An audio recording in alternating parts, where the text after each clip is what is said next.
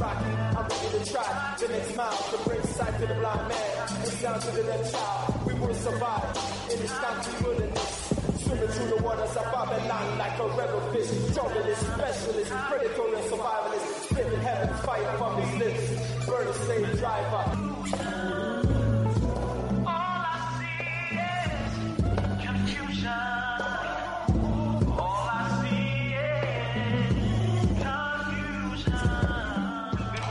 Welcome, listeners, to Time for an Awakening on Black Talk Radio Network, new media for the new millennia. This is a history and current events program from a cultural perspective. We find this program necessary because Hosea 4:6 states, "My people are destroyed for the lack of knowledge." But we as a people will turn this around. Proverbs 4:7 states, "Wisdom is the principal thing, therefore get wisdom. Though thy get an understanding." Again, welcome to the program this evening with your hosts, Brother Elliott and Brother Richard. The number to reach us to get involved in the conversation this evening is 215-490-9832. That's 215-490-9832. We're streaming live audio at several locations. You can go to timeforanawakening.com, which is the homepage, and catch the live stream at that location. You can go to www.blacktalkradionetwork.com/time for an awakening. Again, that's www.blacktalkradionetwork.com/time for an awakening, and catch the live stream there also. We're streaming at bbtumi.com. That's abibitumi.com/time for an awakening. They stream from Ghana. Or you can download the TuneIn Radio app to any of your devices. TuneIn Radio is a free radio app. In that TuneIn search engine, just type in Time for an Awakening. There you'll see the icon, and you can stream the program live, even into your car if you had the Bluetooth capabilities or the auxiliary connection. Again, that's Time for an Awakening radio program with a live stream on the TuneIn app. Drop us an email at timeforanawakening@gmail.com. Again, that's timeforanawakening@gmail.com. Time for an Awakening also has a fan page on Facebook. In that Facebook search engine, you can type in Time for an Awakening radio program. There you always see interesting content being posted daily by myself or Brother Richard. And do me a favor before you leave that page, just hit that like button. That's Time for an Awakening radio program with the fan page on Facebook, and Time for an Awakening media is also there. Always full of the latest podcasts of the various programs on Time for an Awakening media, interesting articles that you can read, download at later times, and share with your friends. And also check out that Time for an Awakening marketplace in our partnership with the BB2Me. Always interesting things in the marketplace all the time. Various African language classes on education, economics, social systems, health, and much more being taught by professors on both the continent and in the diaspora. So again, make that one of your favorites. Put that in your address bar. That's timeforanawakening.com. Timeforanawakening.com will take you straight to Time for an Awakening media. It's 7:08 here on this Sunday edition of Time for an Awakening, this rainy Sunday, cold rain Sunday edition of Time for an Awakening, the December 17th edition of Time for an Awakening. Our guest this evening is the listening audience. We're in open forum this evening, so anything that's on your mind, you can give us a call and we'll talk about it. Well, myself and Brother Richard will throw out some topics that we hope that you find interesting. But anything that's on your mind, you can give us a call and we can discuss it. And you can do that by joining the program at 215-490-9832. That's 215-490-9832. We'll be right back to get the program started after a brief word from our sponsors. Mr. Moderator, our distinguished guests, brothers and sisters, our friends and our enemies.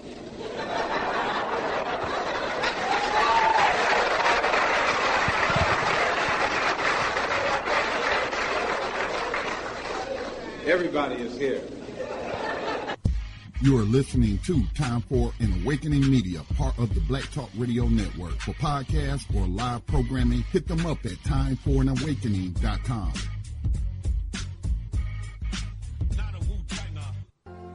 All Insurance Incorporated, an African-American owned and operated insurance agency in business for over 20 years, located at 231 Southeastern Road in Glenside, PA, with other offices in Germantown and West Philadelphia. Call now for commercial insurance quotes, homeowners insurance quotes, automobile insurance quotes, notary and tax services, representing over 15 major A-rated insurance companies, offering a discount on all notary services when you call in for a free quote. Call this number, 215-885-2444. That number is 215-885-2444. 215-885-2444. All Insurance Incorporated.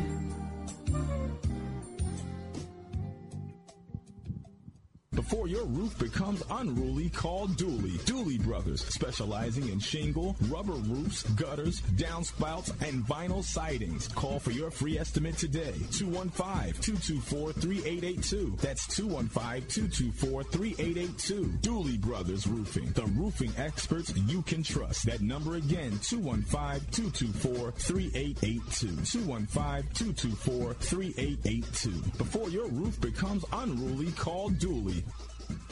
RG Electrical Inspections provides electrical inspections for realtors, licensed electricians, and homeowners. Licensed and insured underwriter, serving Philadelphia and surrounding area. Call today, 484-268-9837. Overworked? Suffering with an underperforming company, headache customer, staff, or vendors? Or are you a startup who wants to get it right the first time and avoid the costly mistakes?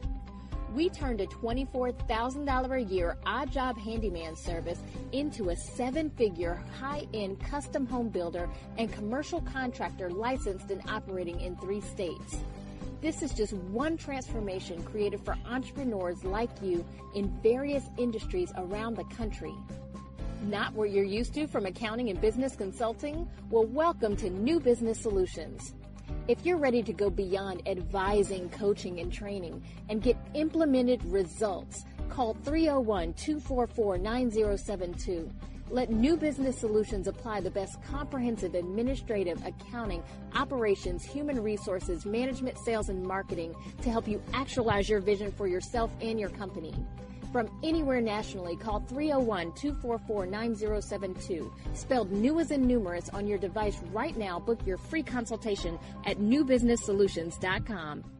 History is a clock that people use to tell their political and cultural time of day.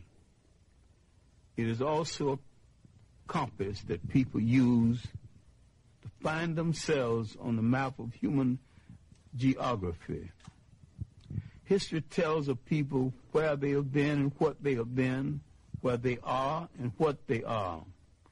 Most important, history tells a people where they still must go, what they still must be. The relationship of history to the people is the same as the relationship of a mother to her child. From antiquity to the present, our people need to develop a new paradigm. It's time for an awakening with your host, Brother Elliott. Sundays, 7 p.m., Fridays at 8 p.m. For podcasting or live program scheduling, hit us up at timeforanawakening@gmail.com.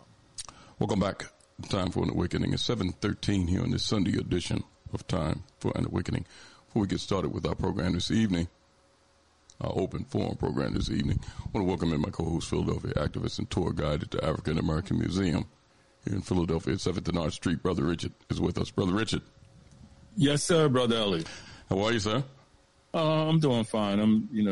Elliott, as I was thinking about my opening, I guess I'm getting prepared to acknowledge that we're moving into the period, people say holidays, but I'm thinking about, the principles of Kwanzaa and us as a people and how we're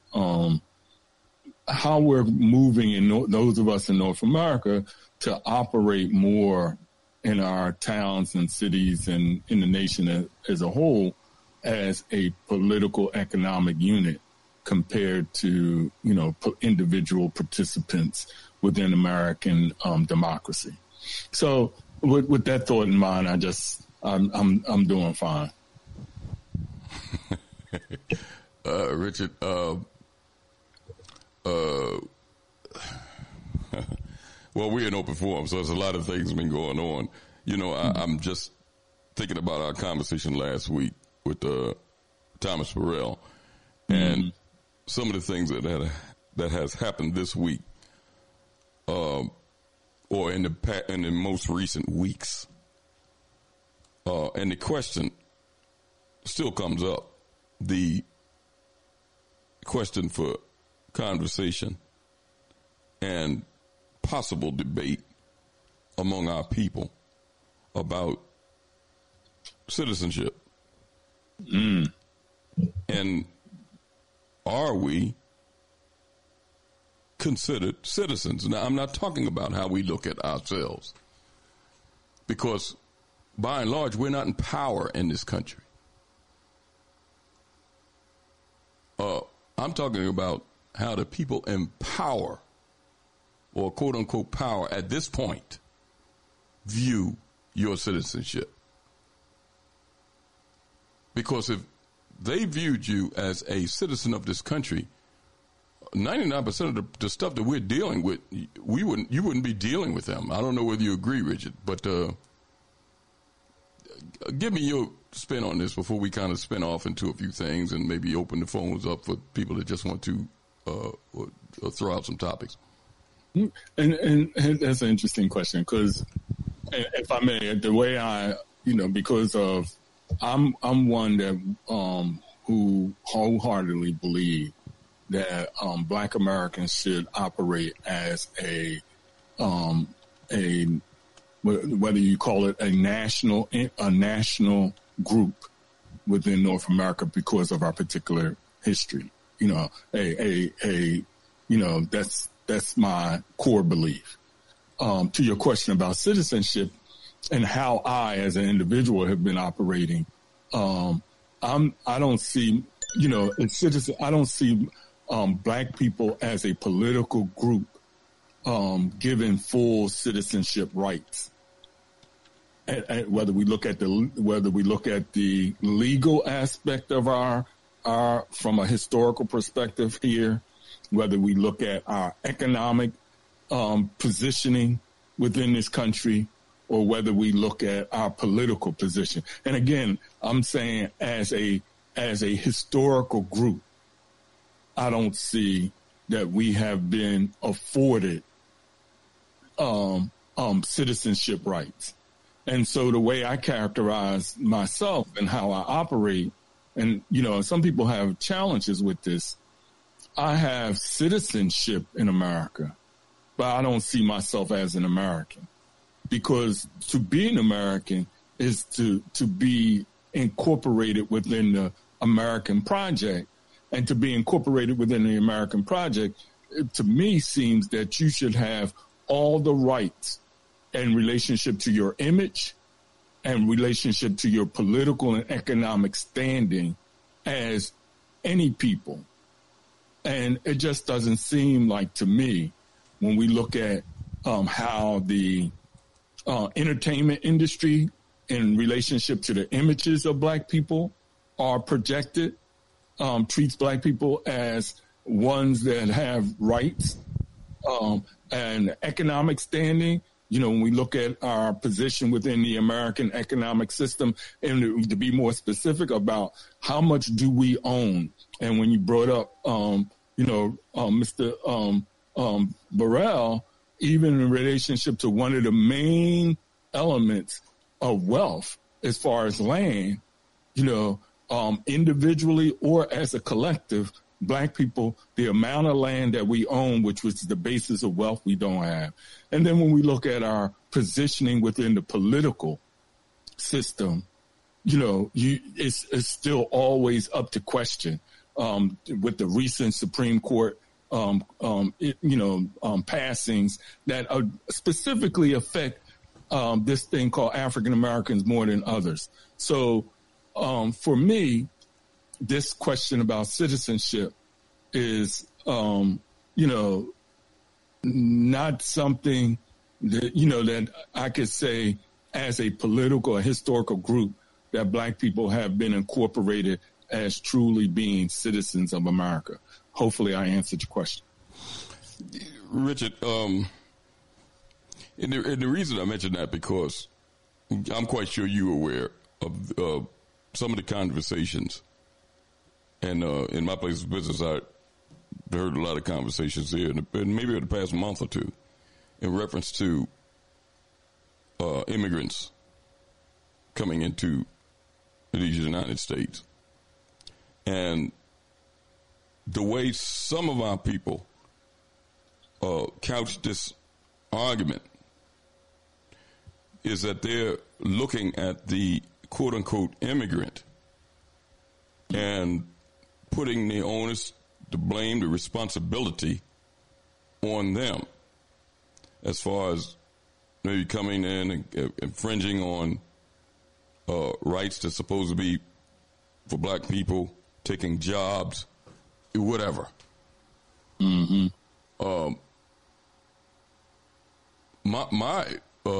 The way I'm looking at it, and I'd like some input from the listening audience, is that I think these arguments are a little misplaced because we're not looking at the totality of the system that we live under and what was created to cause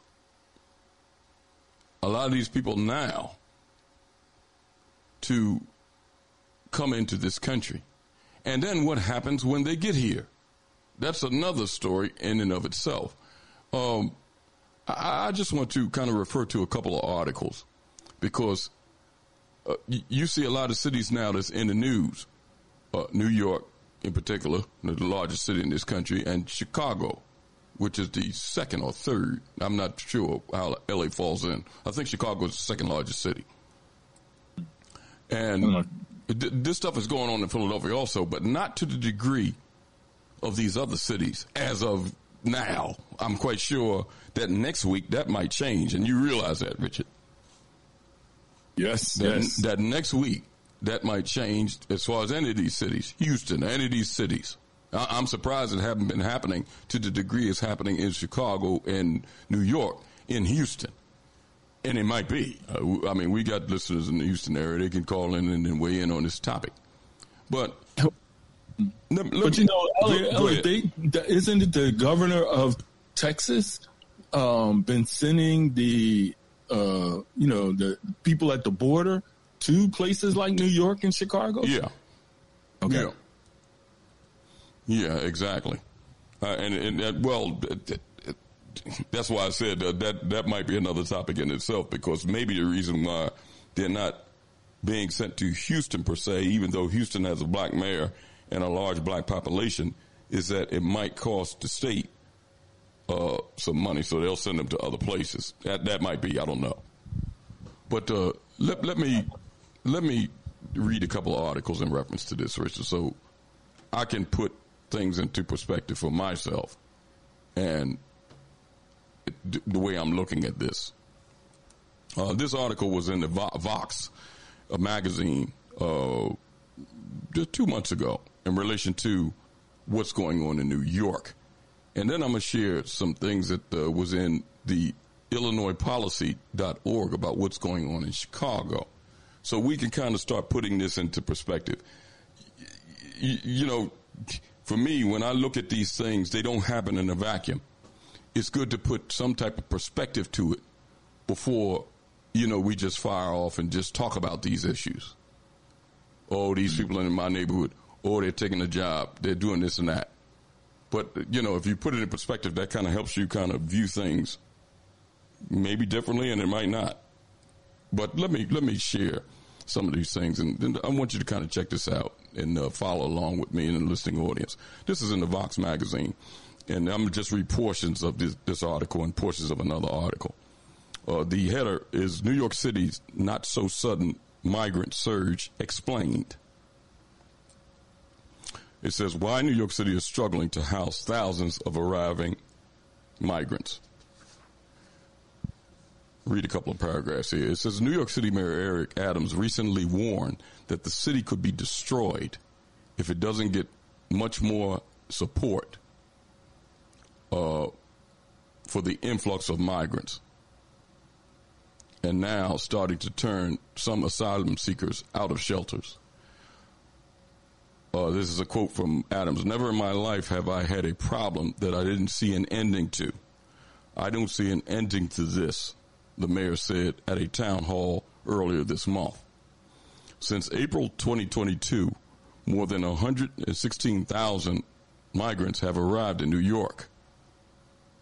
Most came from the Mexican-U.S. border, fleeing hardship in their countries and seeking asylum, a form of protection that would allow them to remain in the United States and not be deported. Many are not eligible to work in the United States due to asylum rules, which require migrants to wait about 6 months for a work permit. More than 60,000 of them remain in the city's shelter systems, according to a statement from the mayor's office. If migration continues at this current pace, the city is on track to spend $12 billion over the next few years to shelter and support migrants. The crisis has deep roots. The United States migration system has long been broken. Amplifying an international human crisis, the movement of migrants from the southern border into cities has highlighted and tested the system's many fault lines. A report from Adams' administration blames a litany of factors, including the lack of comprehensive federal immigration reform, Trump administration policies dealing with climate change, overwhelming immigration courts, and the narrowing paths migrants face to becoming permanent residents. Now, Richard, before I read a couple more of these paragraphs, let me go to what he stated, because I played the clip, and I'll probably do it again for the listening audience that heard it. Maybe you'd like to hear it again, and some of the ones that didn't hear it. When I played Jesse Jackson's son, who just went into Congress and stated, if you remember, why this influx of migrants is coming to Chicago. You remember what he said, Richard? Yep. Now, if you notice, it says here that Adams' administration released a statement about what is causing this. And if you missed it, I'm going to read it again.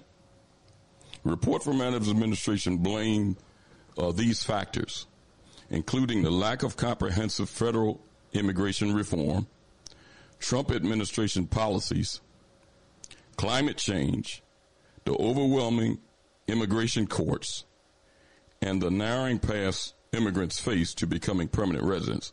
You see something a little strange there, Richard? Yeah.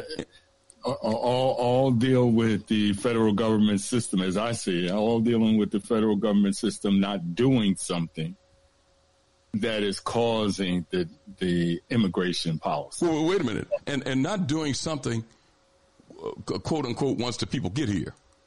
Not what's causing this. Right. Because he released a statement saying what he believes is causing a litany of factors, his administration, a litany of factors, what is causing this. See, right. You know, that's why I'm saying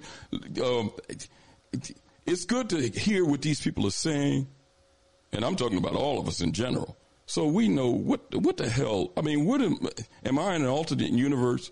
Those four things that he state here has nothing to do with why those people are coming here. Right. But this is the statement that his office released. Now, let me go a little bit further. It says, as of September 2023, the U.S. has taken in about 445,000 Venezuelans, while Latin America and the Caribbean countries has taken in more than 6 million. Migrants are also coming to the United States from Latin America, from the Caribbean also, Cuba, Haiti, and Guatemala, and Nicaragua, and some African countries. Haiti is extremely unstable right now, and that is rooted mainly in human rights violations and foreign policy that continues to play a part in the destabilization of the country. Haitians want to thrive in their country, but they've been forced to flee, says Gerline Yosef, the co-founder and executive director of Haiti Bridge Alliance. Now, it seems like what this brother is saying is has a little more reality than the 5 excuses or the 5 reasons that Adams' administration released. And you heard to destabilization. Yes. Okay. When he said Haitians would love to thrive in their own country, but have been forced to flee. Now, that's not what the dumbass Adams administration admitted released. Those stupid excuses that he just released.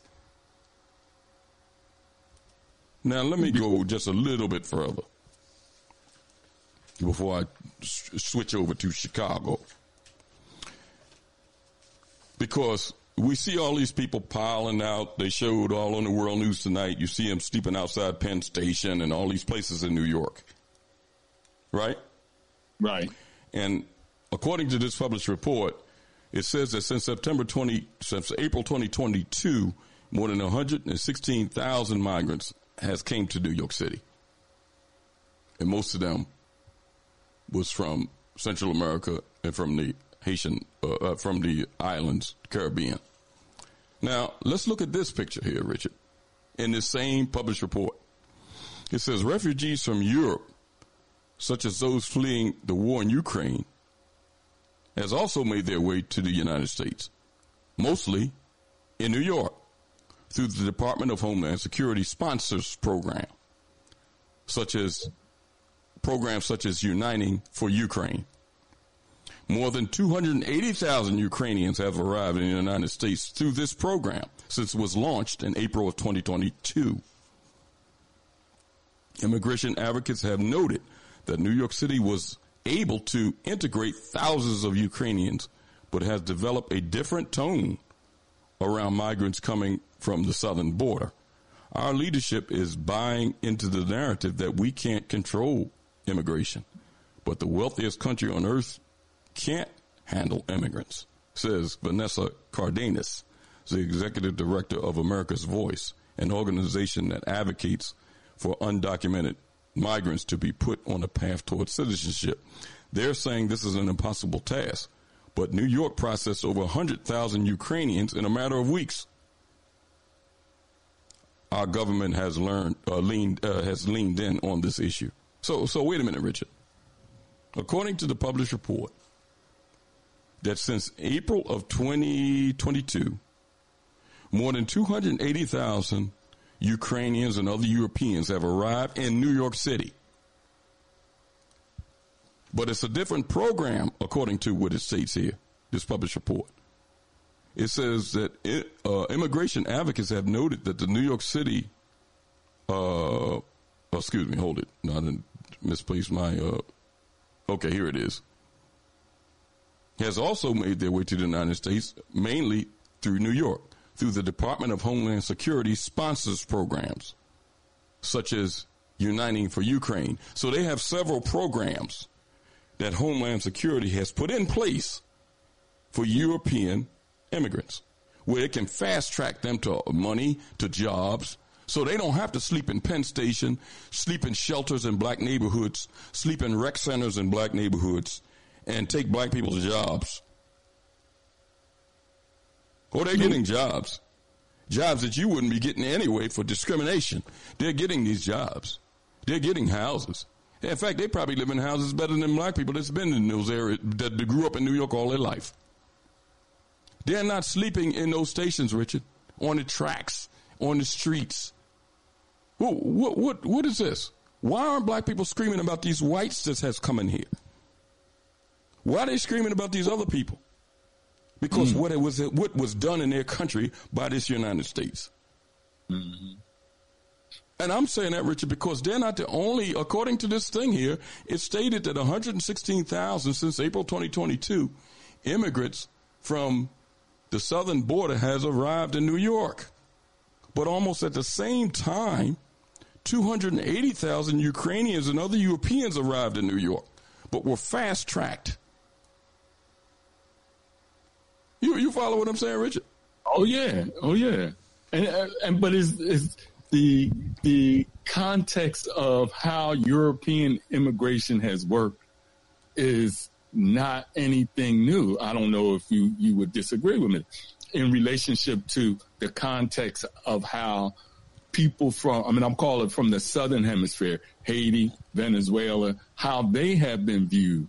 And in the turn of the 20th century, they were, even when America was outposting into the Philippines and other islands, one concern they had is that they didn't want to make those places states because they didn't want to increase based off of their racial identity, they didn't want to increase the black population of being citizens of the United States. So if I'm listening to what you're saying, it falls in line to Americans' policy in relationship to image of how they treat European immigrants in a positive light, and how they treat, say, let's use the Haitian immigrants just recently. If I'm not mistaken, I have an image, they was moving them on horses to get them to, was that not, 6 months ago? Yeah. A year ago? Yeah, they was using horses and other things to round them up, almost like they was at a rodeo. Right. But what I'm saying is, our people have been discussing this issue of immigration, but these things should have been discussed. I mean, should always been discussed. Europeans been coming in here, getting services, getting money, getting jobs. They didn't just start coming here. Why is it that you're screaming about these other people that's been forced to leave their countries because of destabilization by the United States? And that's the linchpin that has to be, that's the nail that has to be continuously hammered. That is the United States foreign policy that is causing the immigration challenge that in locations like New York or Chicago or Philadelphia or Florida, that is creating the condition for people to move. Because you just read, people say in Haiti, they say they don't really want to move. Don't nobody want to leave their home. But when somebody else is creating a condition, what do we expect? And then they support it. One group more than others. Support it with financial resources so they can be able to make that move. And have a smooth transition into another country. Right. And fast track all of these stipulations about not being able to apply for jobs. All that stuff is fast tracked through these government organizations. And the point you raise is whether we who are what they call it, the majority minority population of the longest history, why should we be our numbers, our social indicators, which needs resources, be deprived, and we see other groups, and again, this ain't nothing new. From the inception of this country, you can see other immigrant groups come into this country and take this fast track over what is now identified as African Americans. If we were citizens, even in a bad economy, would we be that worse off than the immigrants that are being brought in from the destabilization of American foreign policy? Now, keep in mind, Richard, that because I want to, before I read this other article, I want to play what Jackson's son said. Now, keep in mind, he's a freshman congressman, if I'm not mistaken. So he doesn't know the rules of that CBC and how they keep their people in the dark of a lot of things. I'm saying that with tongue planted in my cheek, Richard, because of him holding that town hall. Number one, these elected officials don't never hold no town hall meetings with their constituents and tell them anything. But he held a town hall meeting. I want to play what he said again in reference to this migrant crisis that's happening in black communities, directly affecting black communities in Chicago and directly affecting black communities in New York City. Brother Maurice Carver, Black Men Screaming, sent me several things in reference to what's going on there in New York and directly affecting the black community. But again, I just want to read the statement from Adams' office in reference to the problem and what is causing it, according to this Vox published report. It says the Adams administration blames a litany of factors to why this crisis is happening. The lack of comprehensive immigration reform, Trump administration policies, climate change, overwhelmed immigration courts, and the narrowing path immigrants face to becoming permanent residents. Those were the 1, 2, 3, 4, 5 reasons of why those people are coming here, which doesn't make much sense. Now, let me play again for the listening audience before I read this article. What Jackson's son said, Joshua Jackson's son said at a town hall meeting about 2 weeks, maybe 3 weeks ago. I'll just go through this very quickly. The challenges that we're... Hold on. Easy. So here we go.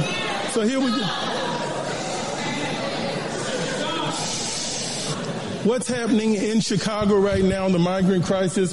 We're looking at warehouses being used, police stations, schools, libraries, all of these different places. I want to give you a little bit of a background on how do we get to this point and where the federal government is and what's happening in Chicago. So this will be a deep dive. I'm not a flyby, and I can sit here and talk with you all night long. So this is what you got me here for, so I'm available.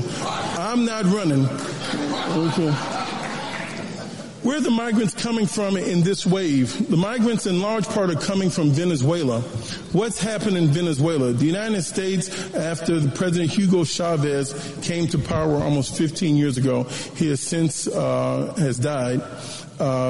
He was a socialist and was doing a lot of economic reforms. There was a backlash against his government by the United States. So we started doing an embargo, blocking his oil sales. Then from there, we started the sanctions under the Trump administration. So what's happened in the last 15 years in Venezuela is they've had the equivalent of 3 Great Depressions. So this is one of the wealthiest countries on earth if they could sell their oil. But they've had the equivalent of 3 Great Depressions. So now over 7 million people have had to leave their country. Many of the people that you're seeing in these shelters and police stations and so forth had a house, had an apartment, had a place to stay. But because we've taken them out of the foreign exchange process, the United States government, you cannot use a U.S. credit card in Venezuela. They cannot sell their oil to the United States. They have suffered 3 Great Depressions.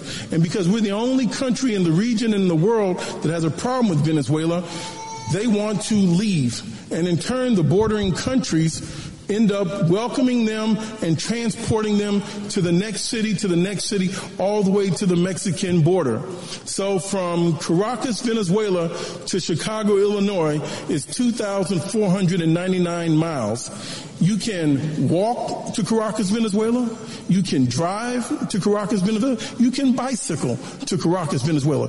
You don't need to fly. You don't need to take a boat. It's one contiguous landmass is what I want people to understand. And then we're going to go into a deeper dive on how did we get to this current challenge.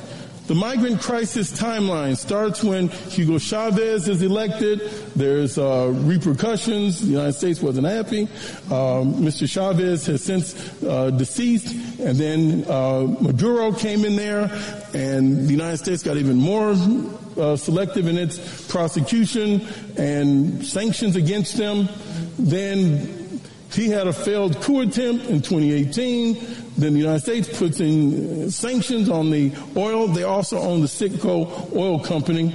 The Venezuelan oil company has hyperinflation. We're talking about the 4 and 5% that we have on eggs and milk. They started having 75 and 100 and 200% inflation. So people could no longer eat there. And now the imports resume, eventually increasing to 153,000 barrels of crude oil a day. They had been totally shut down. Why do we have to deal with this? Because there are over 400,000 people from Colombia and up the Pan American Highway that are trying to get here. So this is only the beginning of the wave.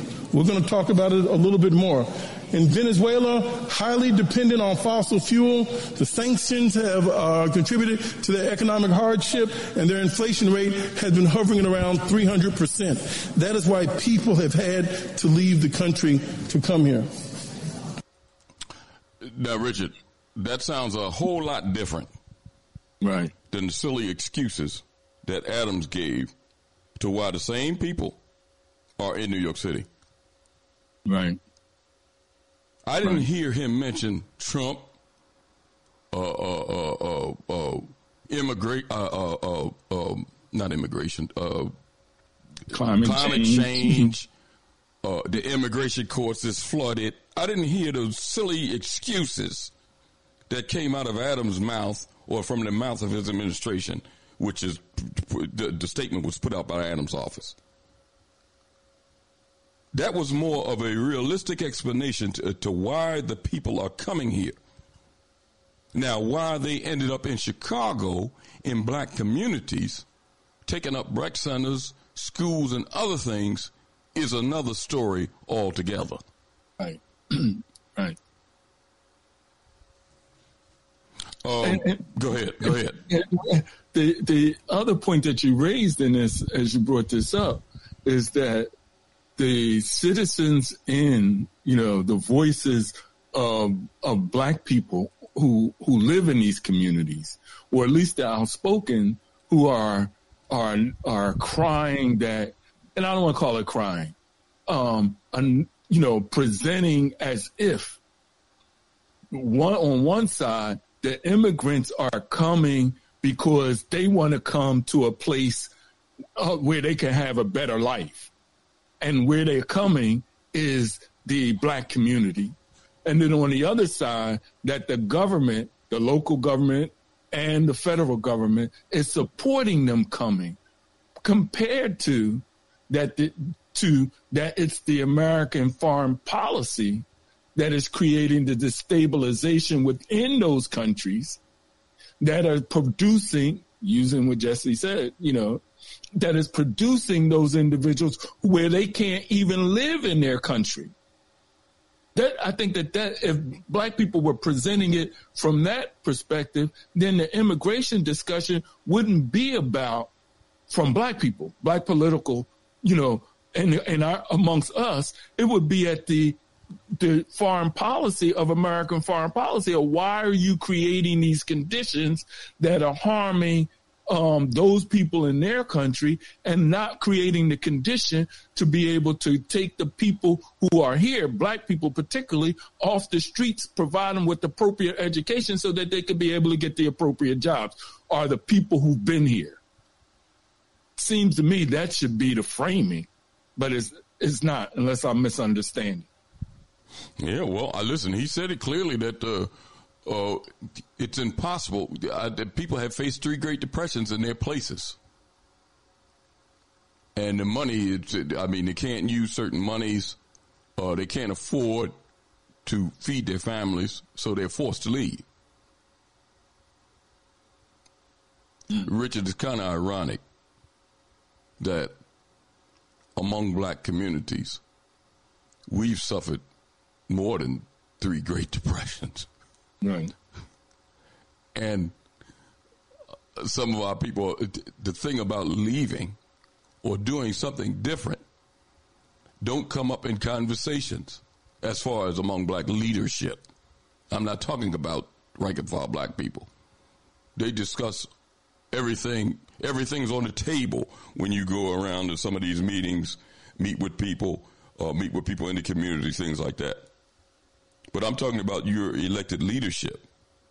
Nothing comes across the table as far as them doing anything any different. And if you're talking about Great Depressions, our people have suffered more than 3 Great Depressions in these black communities.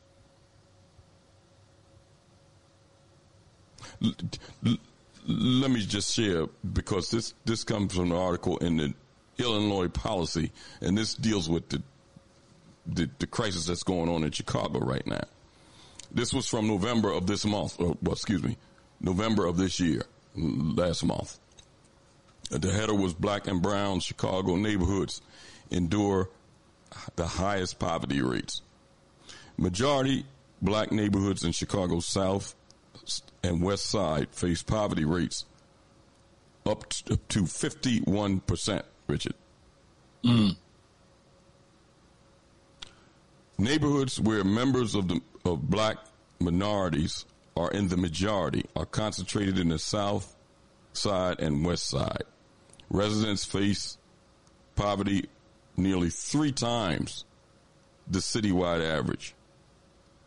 If you live in Riverdale, on the city's far south side, your chances of being below the poverty line is over 51%.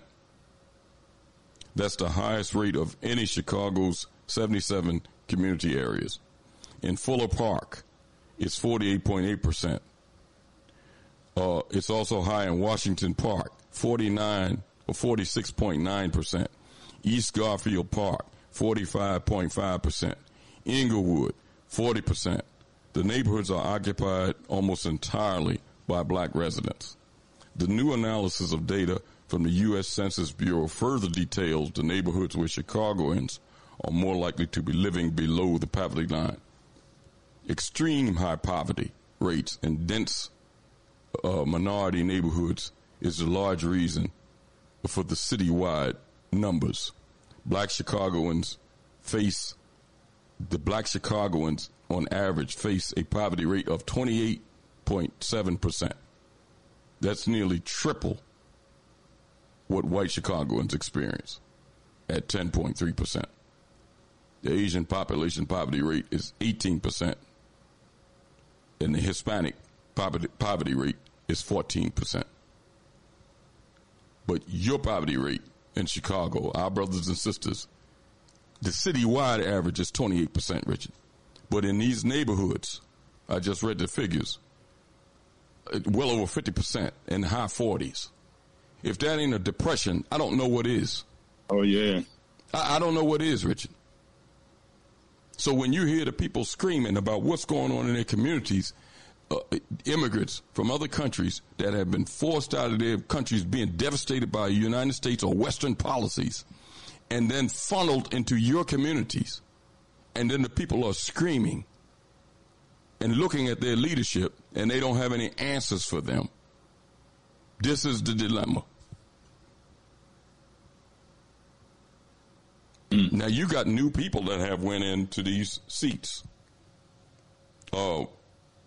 Jesse Jackson's son, Joshua Jackson, if I'm not mistaken, and somebody from Chicago, if we got listeners, they can call me and clear it up, because Bobby Rush left that seat, if I'm not mistaken. Well, not if I'm not mistaken. He did step out of that seat in January of last year. He retired and said he wanted to be a minister. He wanted to be a pastor. I mean, you know, that's funny in itself.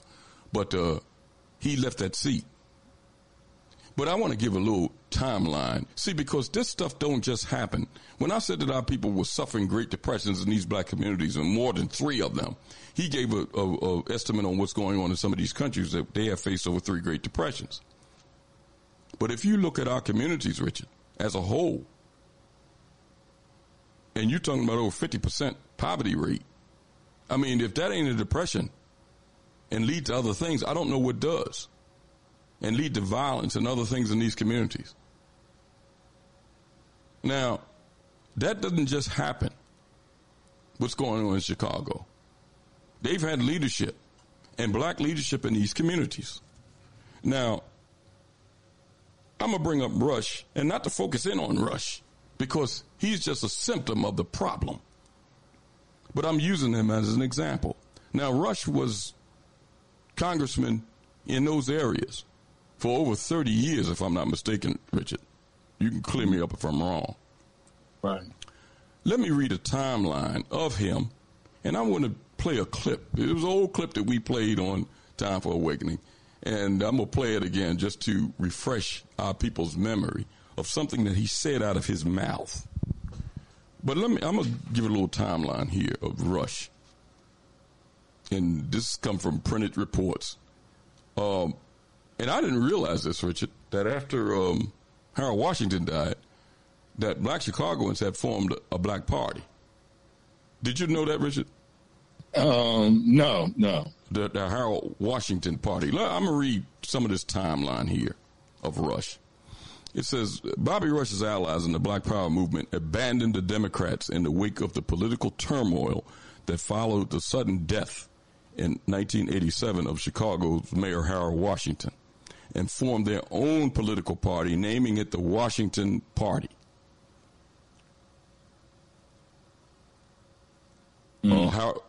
Leaders, Bobby Rush infuriated Harold Washington Party leaders by spurring their candidates for local offices and sometimes backing white Democrats instead.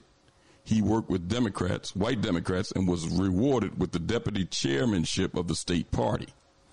After redistricting in 1992, Rush ran in Illinois' newly redrawn 1st Congressional District, which included much of Chicago's South Side. Those numbers that I read a minute ago. Let me get back to the article. The district had a high proportion of African-American residents. In 2000, Democratic primary for the district, Rush was challenged by Illinois State Senator Barack Obama. During the primary, Rush said Barack Obama went to Harvard and became an educated fool. Barack is a person, this is a quote from Rush, Barack is a person who read about the civil rights protests and thinks he knows all about it. Rush claimed Obama was insufficiently rooted in Chicago's black neighborhoods to represent constituents' concerns. Obama said Rush was a part of politics that was rooted in the past and said he could build bridges with whites to get things done. But while Obama did well in his own Hyde Park base, he did not get enough support from surrounding black neighborhoods, losing to Rush by more than 2-1 despite winning among white voters. Now, let's put a pin in right there, because the rest of the things I'm going to state from 2015 on about what he did. Now, look at the games that being played on our people, and sometimes our people play out of position. Now, he was screaming about Obama not knowing about the civil rights movement, not having any background among black people in those communities, and the communities didn't vote for Obama at the time. And he said that he, was rooted in the problems of the community. You remember what I just read, Richard? Right. Now, it's clear that if he was rooted in the problems and was aware of them, he didn't do anything about them. Because these figures that I read a minute ago about poverty being off the hook, that ain't something that just happens. This is decades upon decades, maybe 100 years of divestment and underdevelopment of these communities.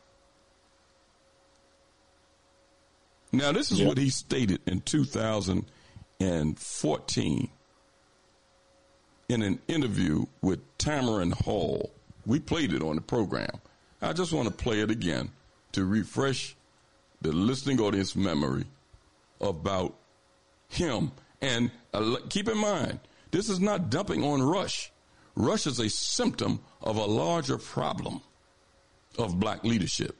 Remember, just to refresh your memory, remember what he said to Tamron Hall, and here it is. Tamron, it's my pleasure. It always is great to talk to you. Let's put some perspective on what was happening. You were there 22 years ago. Do you believe the way the crime bill is being described now versus what was happening on the ground in some of that video, is it matching here? Chairman, let me start out with this. I am ashamed of my vote. I sincerely apologize to my God, apologize to my community, to my family.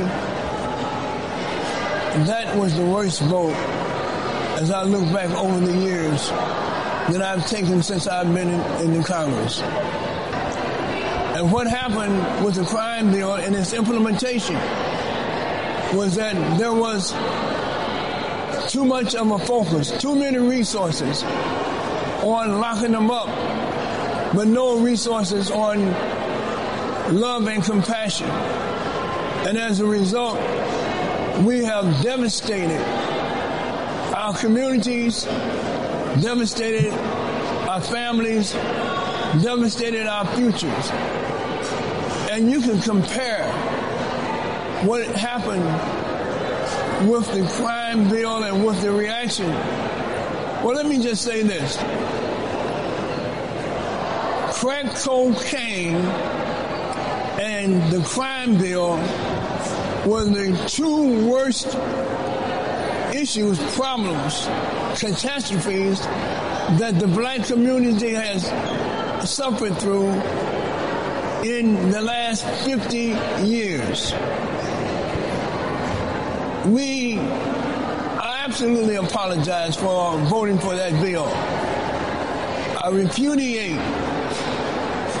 not the spirit, but the details of that bill. We have not accomplished anything other than further destruction of our communities. So, Congressman, I then have to ask you, as you have mothers and fathers, I covered crime and reported in Chicago for 10 years. Having the former president, hearing what you say now with this apology, is it enough, though? We were looking at a law that allowed for the prosecution of children 13 or older for certain crimes to prosecute them as an adult. There's no one who would doubt the sincerity of the apology you just presented. But on the campaign trail, you seem to hear the Clintons having it both ways, apologizing for the crime bill, but then pointing to some of the good, if that is even the word to use, that may have come out of it. Is that enough for the black community to hear an apology, sir? No. And Richard. It's hard listening to that for me, Elliott. You know, they do these things and then they come back. Now, there are thousands of families that are affected by it. There are millions. Right. Millions. Go ahead. And then they come back in years, not, like a couple of sessions, but years later, and apologize for, because it's not just the individuals that are affected. They create a culture. They go to prison. They, as you say, they get involved in other activities, underground activities. They become not able to even be productive as the society say be productive because of the legislation. And then they come back. These guys come back because they're getting a pension and they got someplace else to go. And then they apologize for what they did. The damage that was done. Yeah. I apologize to my God, to my family, to my community for what I did. I'm sorry. I mean, are you kidding me? And that's the ones who will do that because most of them will stay silent. Yeah, but that's why I said the focus is not on him. It's on the bigger picture of what's going on among this black leadership. He wasn't the only one that voted and passed that bill. It was others and some of them are still there. Right. And you got the ones that have taken over for the ones that are not there that will do the same thing. Or that have done the same thing. Look at this stuff they just did about a couple of weeks ago when they passed that thing about talking about anti-Zionism is just like saying anti-Semitism speech. And your black elected officials voted for that, by and large. A few of them didn't. But you're going to come back years later, decades later, and say that the two things, Richard, he said, over the past 30 years, that crime bill and crack cocaine was the two biggest things that devastated black people. And it's ironic, and it's not ironic, that both of those things was implemented by this federal government. European society, a smoking gun pointed right at the head of the black community. And they knew exactly what they were doing. Now, he claimed that he didn't realize the damage it was going to cause. You heard him say that, Richard. Right. But believe me, the people that fashioned these bills, the Joe Bidens, the Clintons, and the others, they knew exactly what was going to happen because they was implementing these things. They just used those black elected officials to push it among their communities and get them to support it. And the justification of why those theories and, because, those are the elected officials. But, remember that the ideal, the policy ideal comes out of the university who said that this is what has to be, that these, that whole thing of black males being, these predators. This comes out of, theories of academics that are informing these politicians that are creating these policies that are affecting the black community to go to or reinforce my point to question, because this, when we look over at the long history, black men, black communities have always been criminalized since the importation into this country. The first laws in the 1700s were about what? Criminalizing. The laws of even trying to be able to free oneself was you were breaking the law. This is a tradition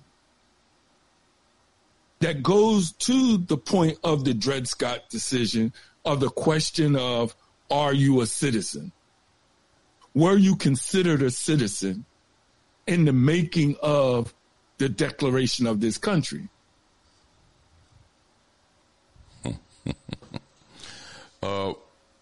Before we take a break, let me finish up because Richard, he made those statements to the reporter in 2017, I think.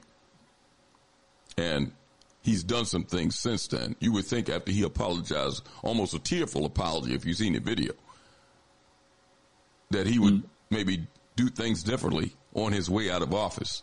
But let me just read a little thumbnail sketch of what he did. In 2015, he supported Rahm Emanuel for mayor. In 2019, for Chicago mayor. In 2019, he endorsed Tony Preckwinkle. And that name sounded familiar. And before we break, I'm gonna play again why it was familiar, Richard. Tony Preckwinkle in a runoff election. Rush was Democratic primary, in the presidential Democratic primary, endorsed Michael Bloomberg and became his campaign's co-chair, national co-chair. But then after he dropped out of the race, Rush endorsed Joe Biden. Rush endorsed incumbent Lori Lightfoot in 2023 mayoral election.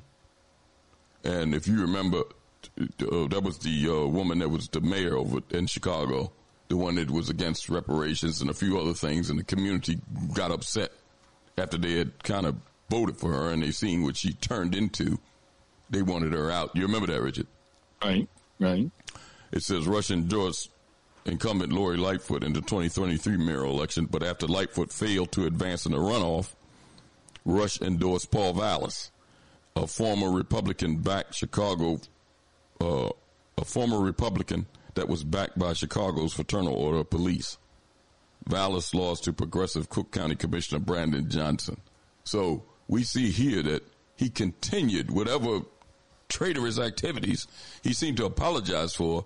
He didn't seem to stop him. He continued on those same paths, going against the community's interests.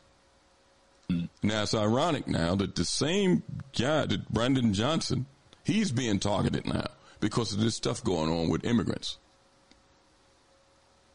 Where the people are, questioning, hey, brother, what happened to you? That type of conversation. You know what I'm saying? Right. But we're going to take a brief break. When we come back, we'll go to the phones and then get some callers involved. But before we break, Richard, I was kind of jogging my mind where I heard that name, Tony Preckwinkle, because I don't know too much about Chicago's politicians necessarily, where I heard that name from, Tony Preckwinkle, that brush endorsed for mayor in 2019. But here it is, Richard. I'll play this clip, and then we'll take a brief break. This was one of the men that was at the Chicago meeting with Joshua Jackson and his comments to what was going on there in Chicago and his feelings on it.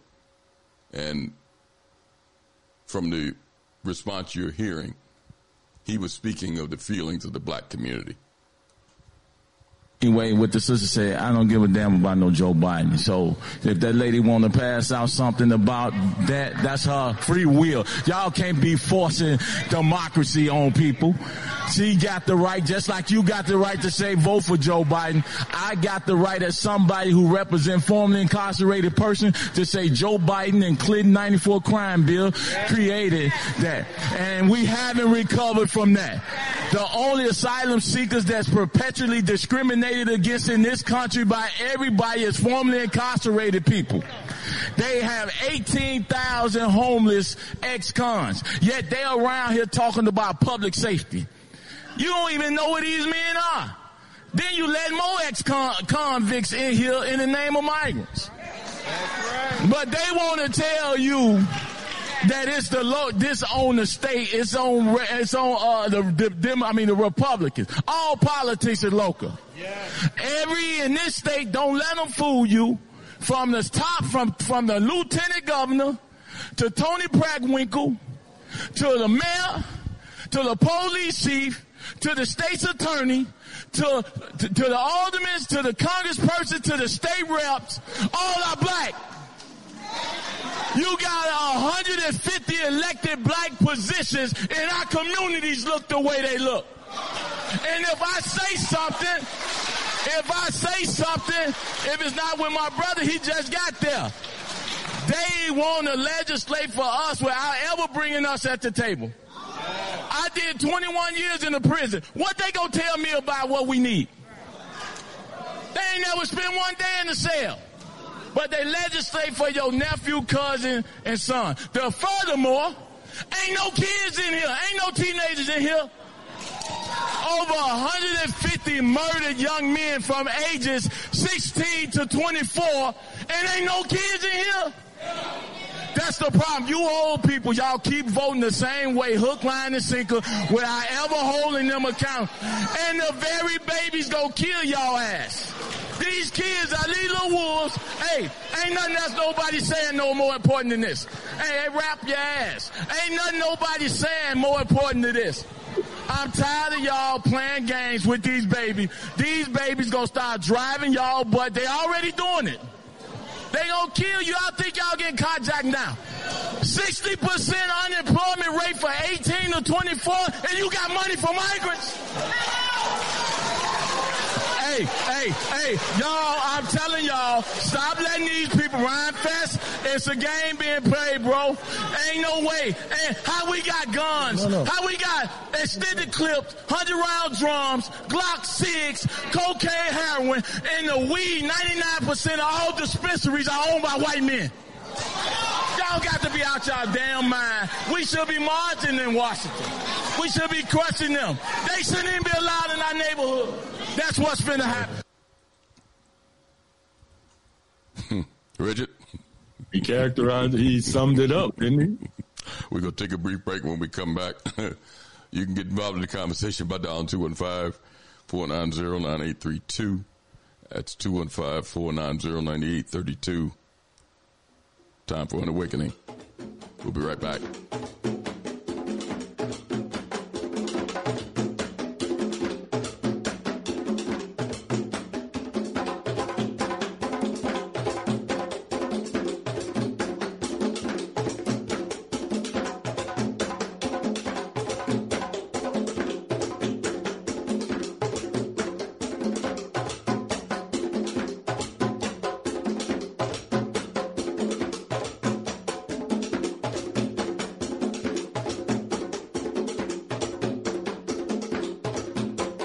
You are listening to Time for an Awakening. Time for an Awakening with host Brother Elliott and Brother Richard on Time for an Awakening Media, part of the Black Talk Radio Network.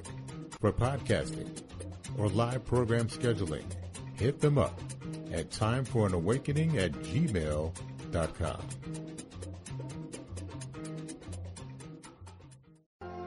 All Insurance Incorporated, an African-American owned and operated insurance agency in business for over 20 years, located at 231 Southeastern Road in Glenside, PA, with other offices in Germantown and West Philadelphia. Call now for commercial insurance quotes, homeowners insurance quotes, automobile insurance quotes, notary and tax services, representing over 15 major A-rated insurance companies, offering a discount on all notary services when you call in for a free quote. Call this number, 215-885-2444. That number is 215-885-2444. 215-885-2444. All Insurance Incorporated.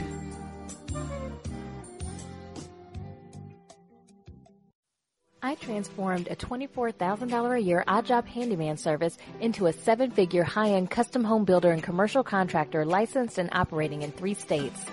This is just one of the tangible transformations I've created for entrepreneurs in various industries around the country. If this isn't what you think of when you think of accounting and business consulting, then get ready to take down this invaluable information. Are you an entrepreneur suffering with a stagnating company? Have headache customers, staff, or vendors? Are you rebounding from a loss and need help achieving your unrealized potential? Or are you a startup who wants to get it right the first time and avoid the costly mistakes? Hi, my name is Nataki Kanban. If you're ready to go beyond advising and coaching and get results, then call 301-244-9072.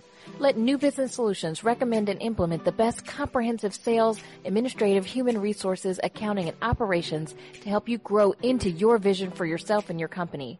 Again, from anywhere nationally, call 301-244-9072 or pull us up on your device right now and book your free consultation at www.newbusinesssolutions.com. And just mention you heard this special announcement on Time for an Awakening. RG Electrical Inspections provides electrical inspections for realtors, licensed electricians, and homeowners. Licensed and insured underwriter, serving Philadelphia and surrounding area. Call today, 484-268-9837.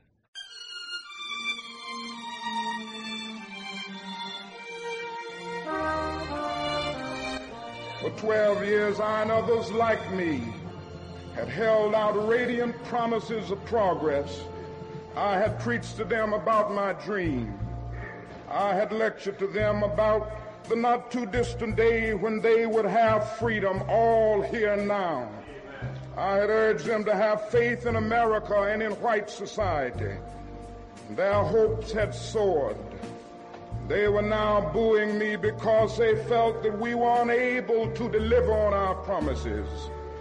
They were booing because we had urged them to have faith in people who had too often proved to be unfaithful.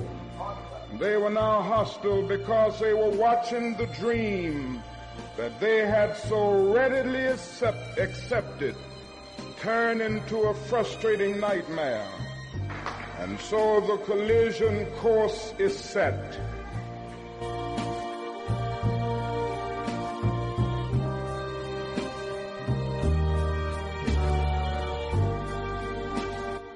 The desegregation decisions and other type of legislation and Supreme Court decisions depends upon changing the white man's mind. The Honorable Elijah Muhammad teaches us that our own mind has to be changed. We have to change our mind about ourselves. In what way? Well, so he teaches us the importance of moral reformation, a knowledge of self. And for instance, the average so-called Negro, he doesn't think that he can go into business and provide jobs for himself. And because of this, he thinks that he can only get a job from the white man, or he can only get clothes from the white man, or he can only get food from the white man. And we who follow the Honorable Elijah Muhammad are taught that the same thing that the white man has done for himself and his kind, if our people could if we could be cured of our slave mentality that was indoctrinated into us during slavery, we would realize that just as the white man can do these things for himself and his kind, we can get together in unity and harmony and do the same thing for ourselves and our kind.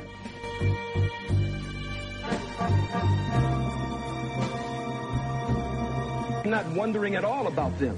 I'm concerned with the suffering and the pain of the masses of black people. No one wants to pay reparations.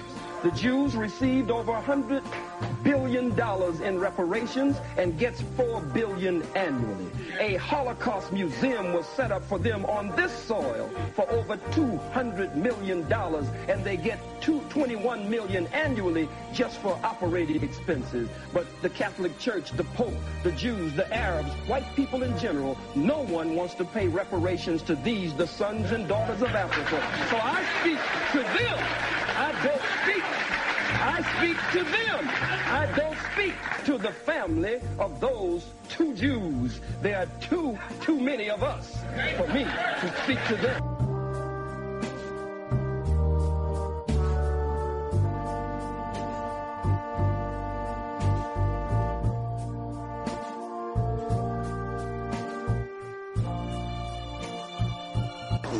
And one of the reasons why I'm always happy to come to this organization, because you're the only black organization, again, that understands to put race first. Race first. Race first. And I've had some white folks to tell me that I was a flaming militant, a radical, or whatever all of these names were that they called me. And I said that I am very pleased that you called me a nationalist, because you could have said that I was a member of the NAACP of the Urban League. So I said I'm very pleased of the names that you have given. But I said that because we put race first, something is wrong with us. But everybody else puts their own first because God blessed the child who has his own. And so I think that race first is very important. And though we meet in a different venue, we're not at the Slave Theater, we're not at the church, we're now at the Masonic Temple, it really does not matter where we are physically. It matters where we are in our minds. And wherever we meet, as long as we know that we're Africans and as long as we know that we're black people living here in America, we know exactly who we are. You notice you can put an Uncle Tom in any venue in the White House. You can even put him in his. He's going to still be a Tom. You can put him anywhere you want. Well, it's the same thing with us who are strong people. Wherever we are, we're going to be the people that we need to be.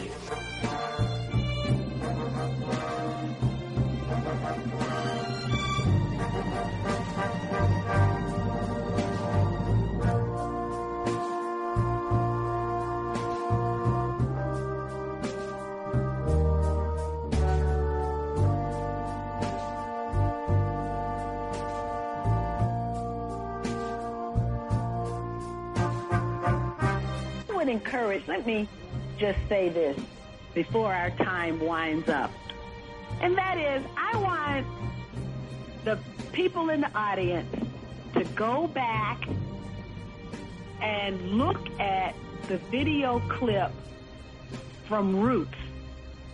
It's entitled something like Breaking Kunta Kinte. That scene opens with Lauren Green sitting in, who's the plantation master, sitting in his office, and then Fiddler comes in and says, we don't want to be too hard on the runaway. Kunta Kinte has just run away and been caught. And so the time comes for him to get his lashing. And if you look at this scene, it's about 9 minutes, and study the scene. Study the role of everybody or bodies that are in this particular clip. And you will find that there is an equivalent role in the political life of our country today, whether it's on the national level or on the local level. There's the black man who actually does the whipping of Kunta Kinte. There's the white man who does the whipping. There's the black man who intervenes with the boss man and tries to save the life of Kunta Kinte. There's Kunta himself, who eventually is forced to admit that his name is Toby. And there's dozens of bystanders, black, who are watching. This is a very powerful thing. And it's an analogy of exactly what is happening in our community today. Let's give those characters names in our community and call them what they are, and then take care of business about that.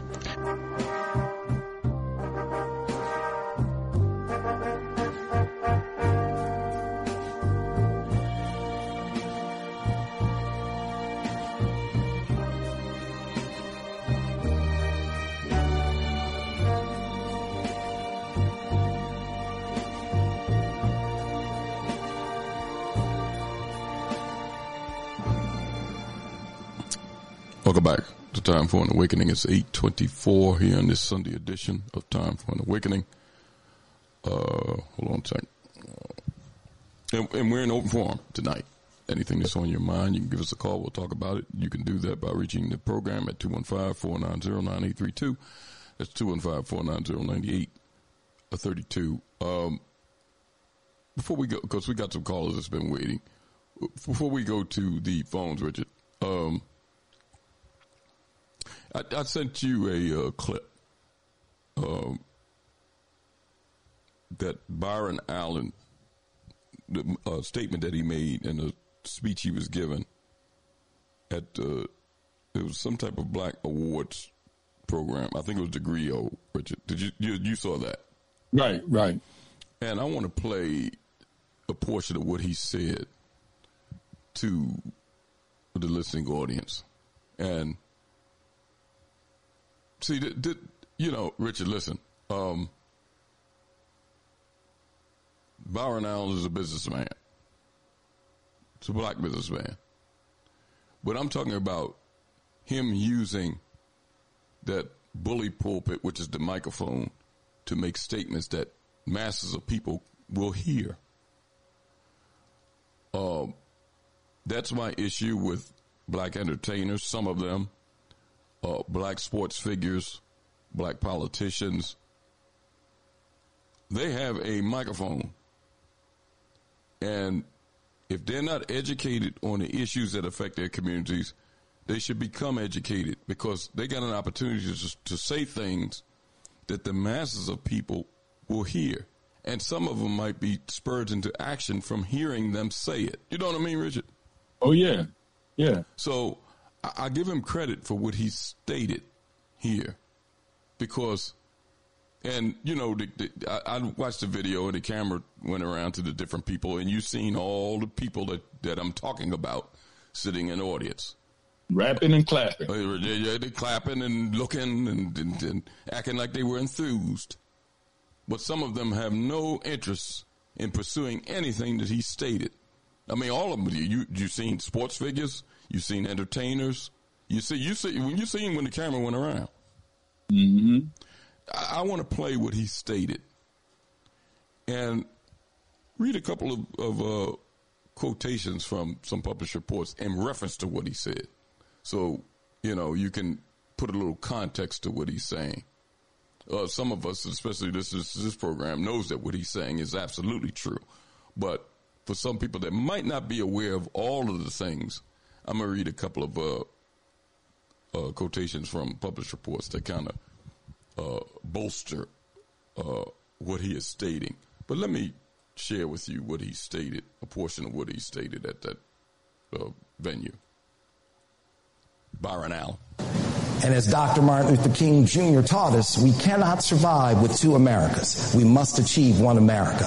We cannot have one America until we deal with the truth. So here is the truth.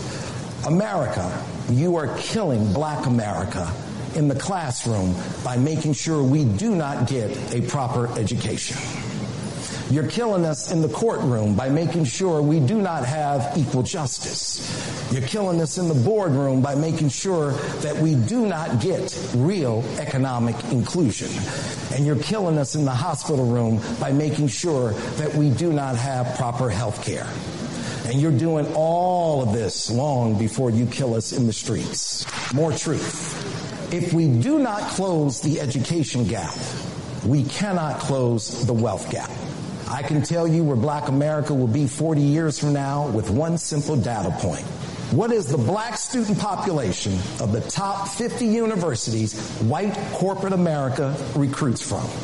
If it remains under 1 or 2%, as opposed to where it should be, proportionate with the black population, approximately 14%, then nothing will change in Black America. There isn't a bank in the world where I can deposit excuses, so I don't accept them. America, we can no longer accept your excuses. So I'm asking America to understand, appreciate, and accept the truth. Richard? Yeah. Hey, Elliot, I have to say this. You know, the Malcolm quote comes to my mind and other things. When he said, America has to accept this truth. Who is this America? That's what I was getting to. You beat me to the punch, Richard. That's what I was getting ready to say. See, some of our people come to the door, but they don't go in.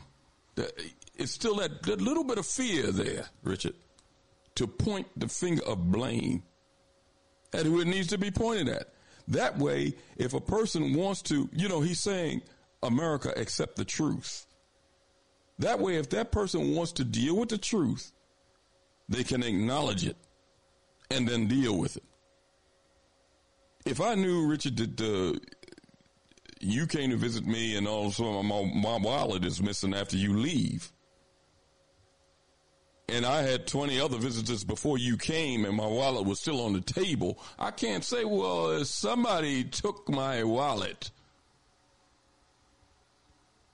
If I knew that you were the last person there and it was there up until you came, I'd say, Richard, listen, man, you took my wallet, man. Give me, that way you can make amends because you took it. I mean, that might be a crude and silly example, but you understand what I'm saying, Richard. Yeah. You can't just throw out no generic term, America. What does that mean?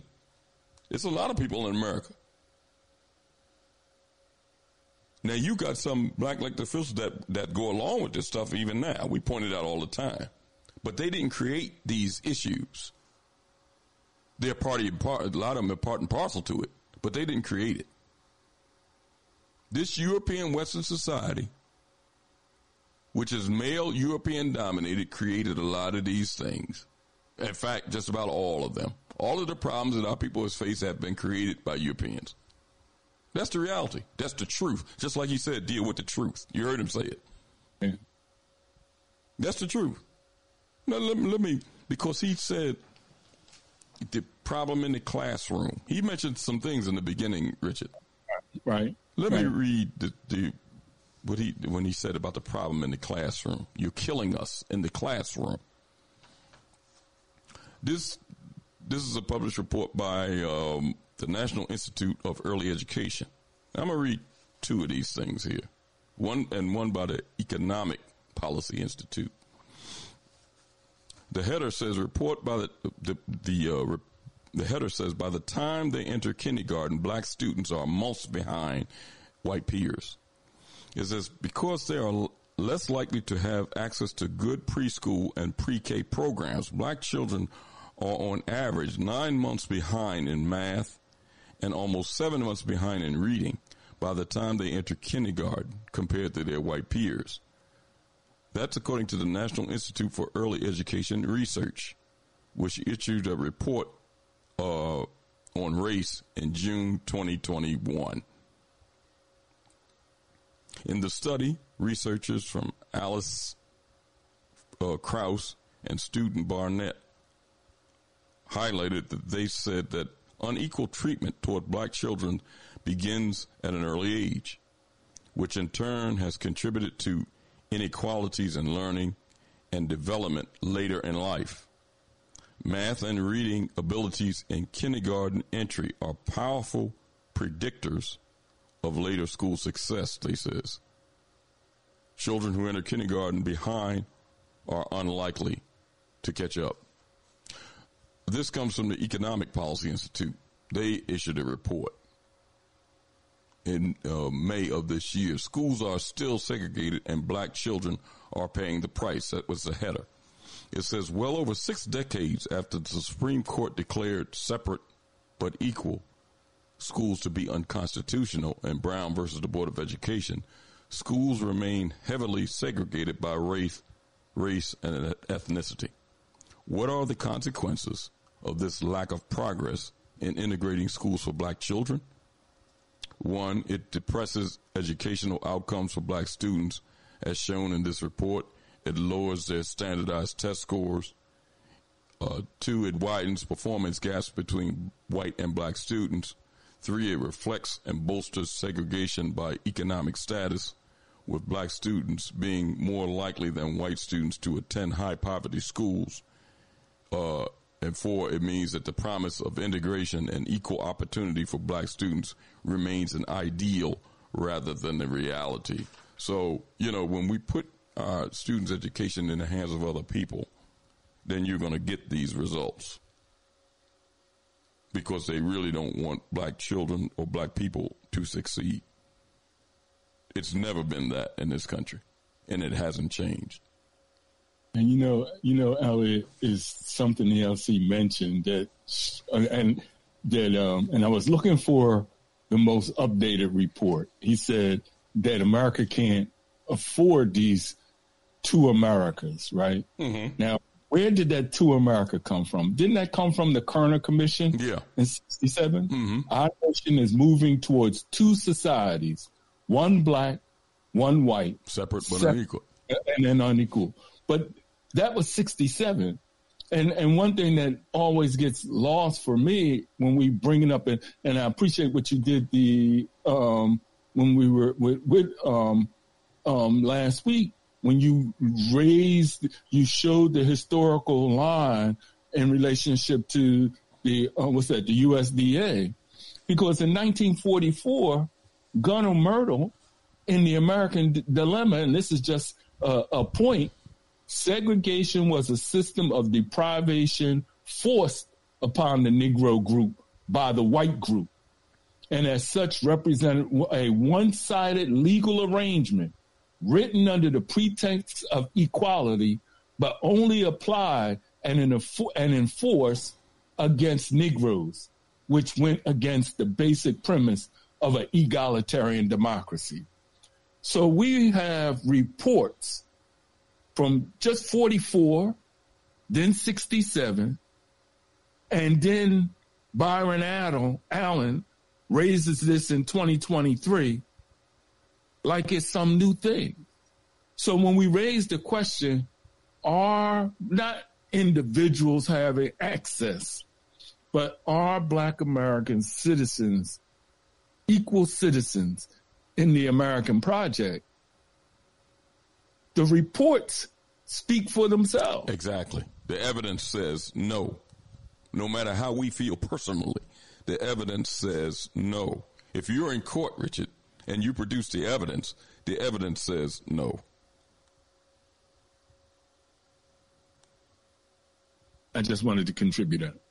Let me read this in reference to something else he said, because he mentioned 4 things. He said, before you even get to they're killing us in the streets.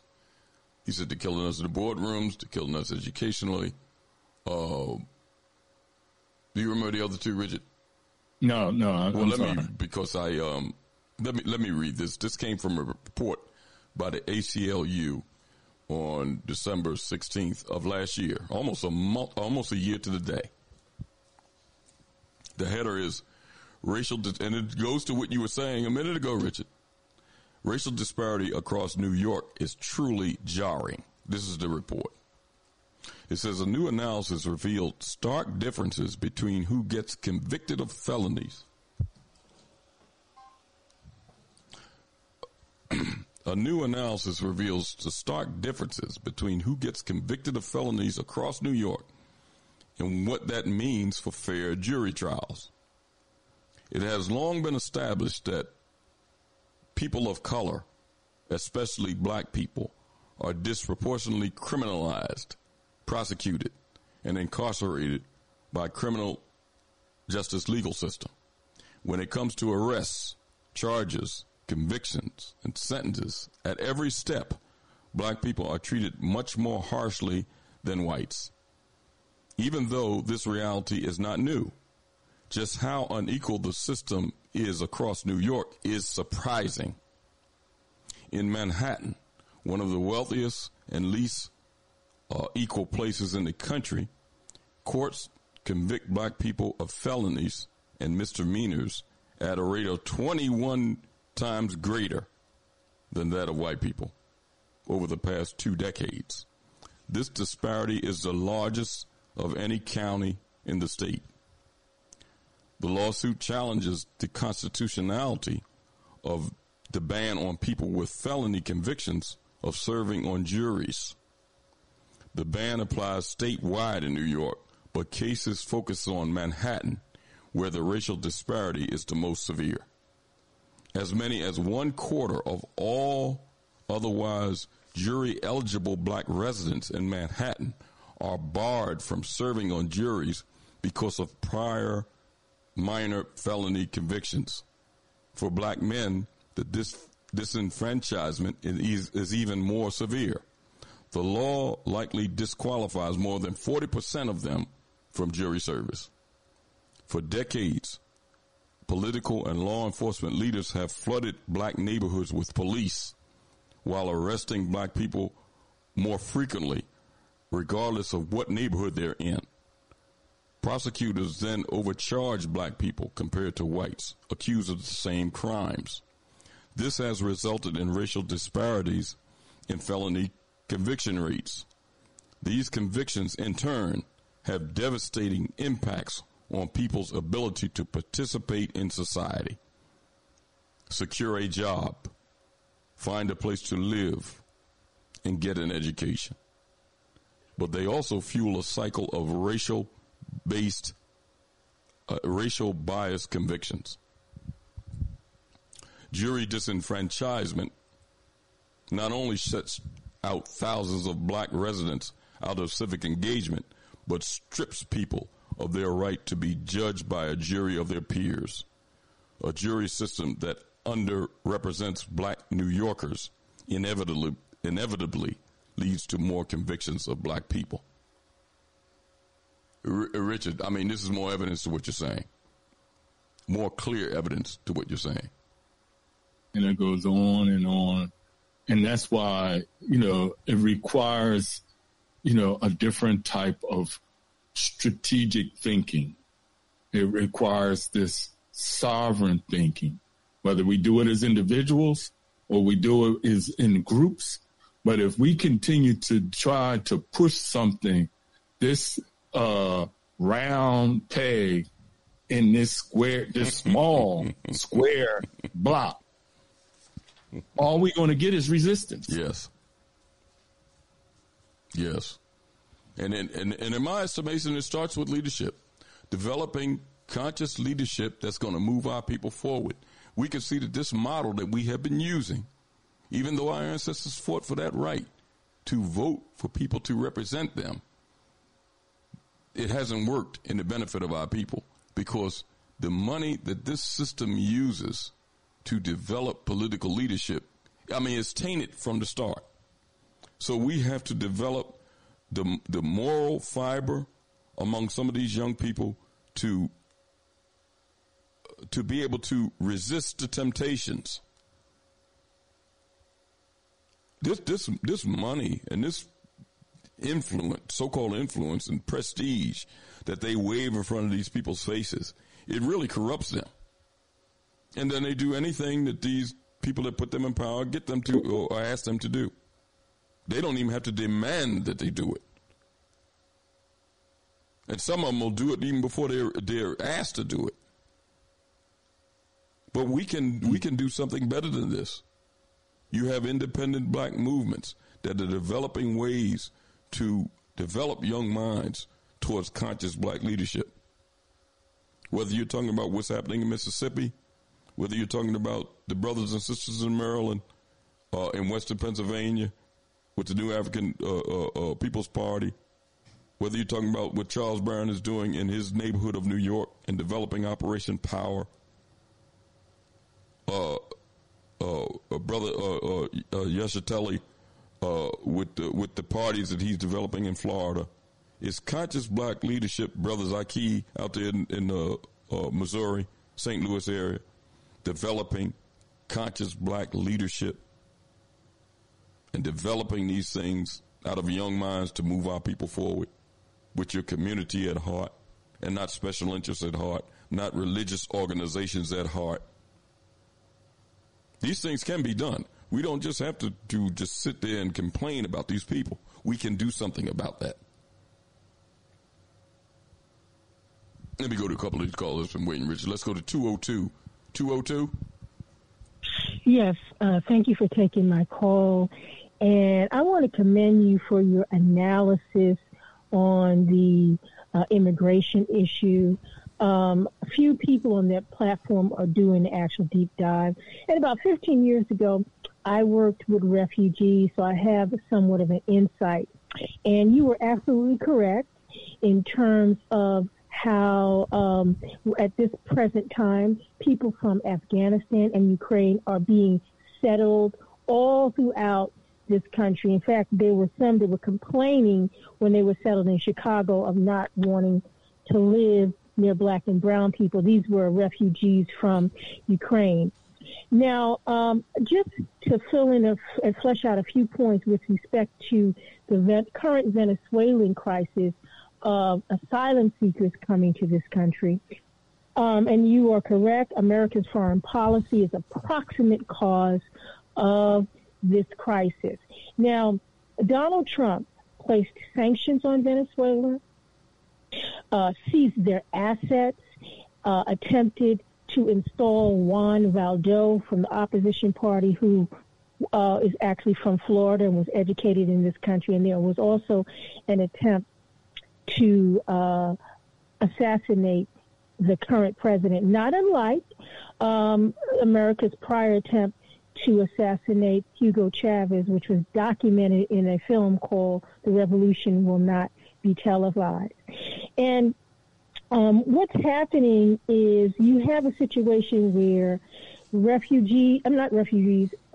asylum seekers in particular, they have a name of either an organization or a family member in the United States that they're supposed to, after giving them a date to prove their asylum claims, they're supposed to connect them with that family member or organization. And what's happening in places like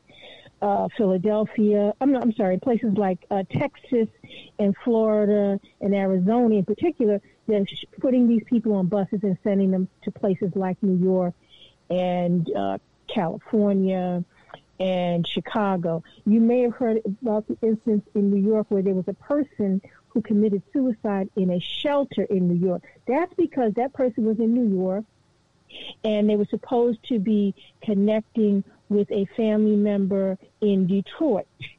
But, they didn't know New York from Detroit because one of those Republican governors put them on a bus and sent them to New York City.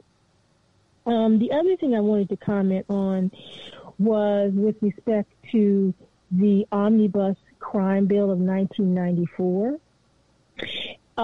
Actually, I remember clearly, because I was much younger 30, 40 years ago than I am today, the plague our community was going through, crime.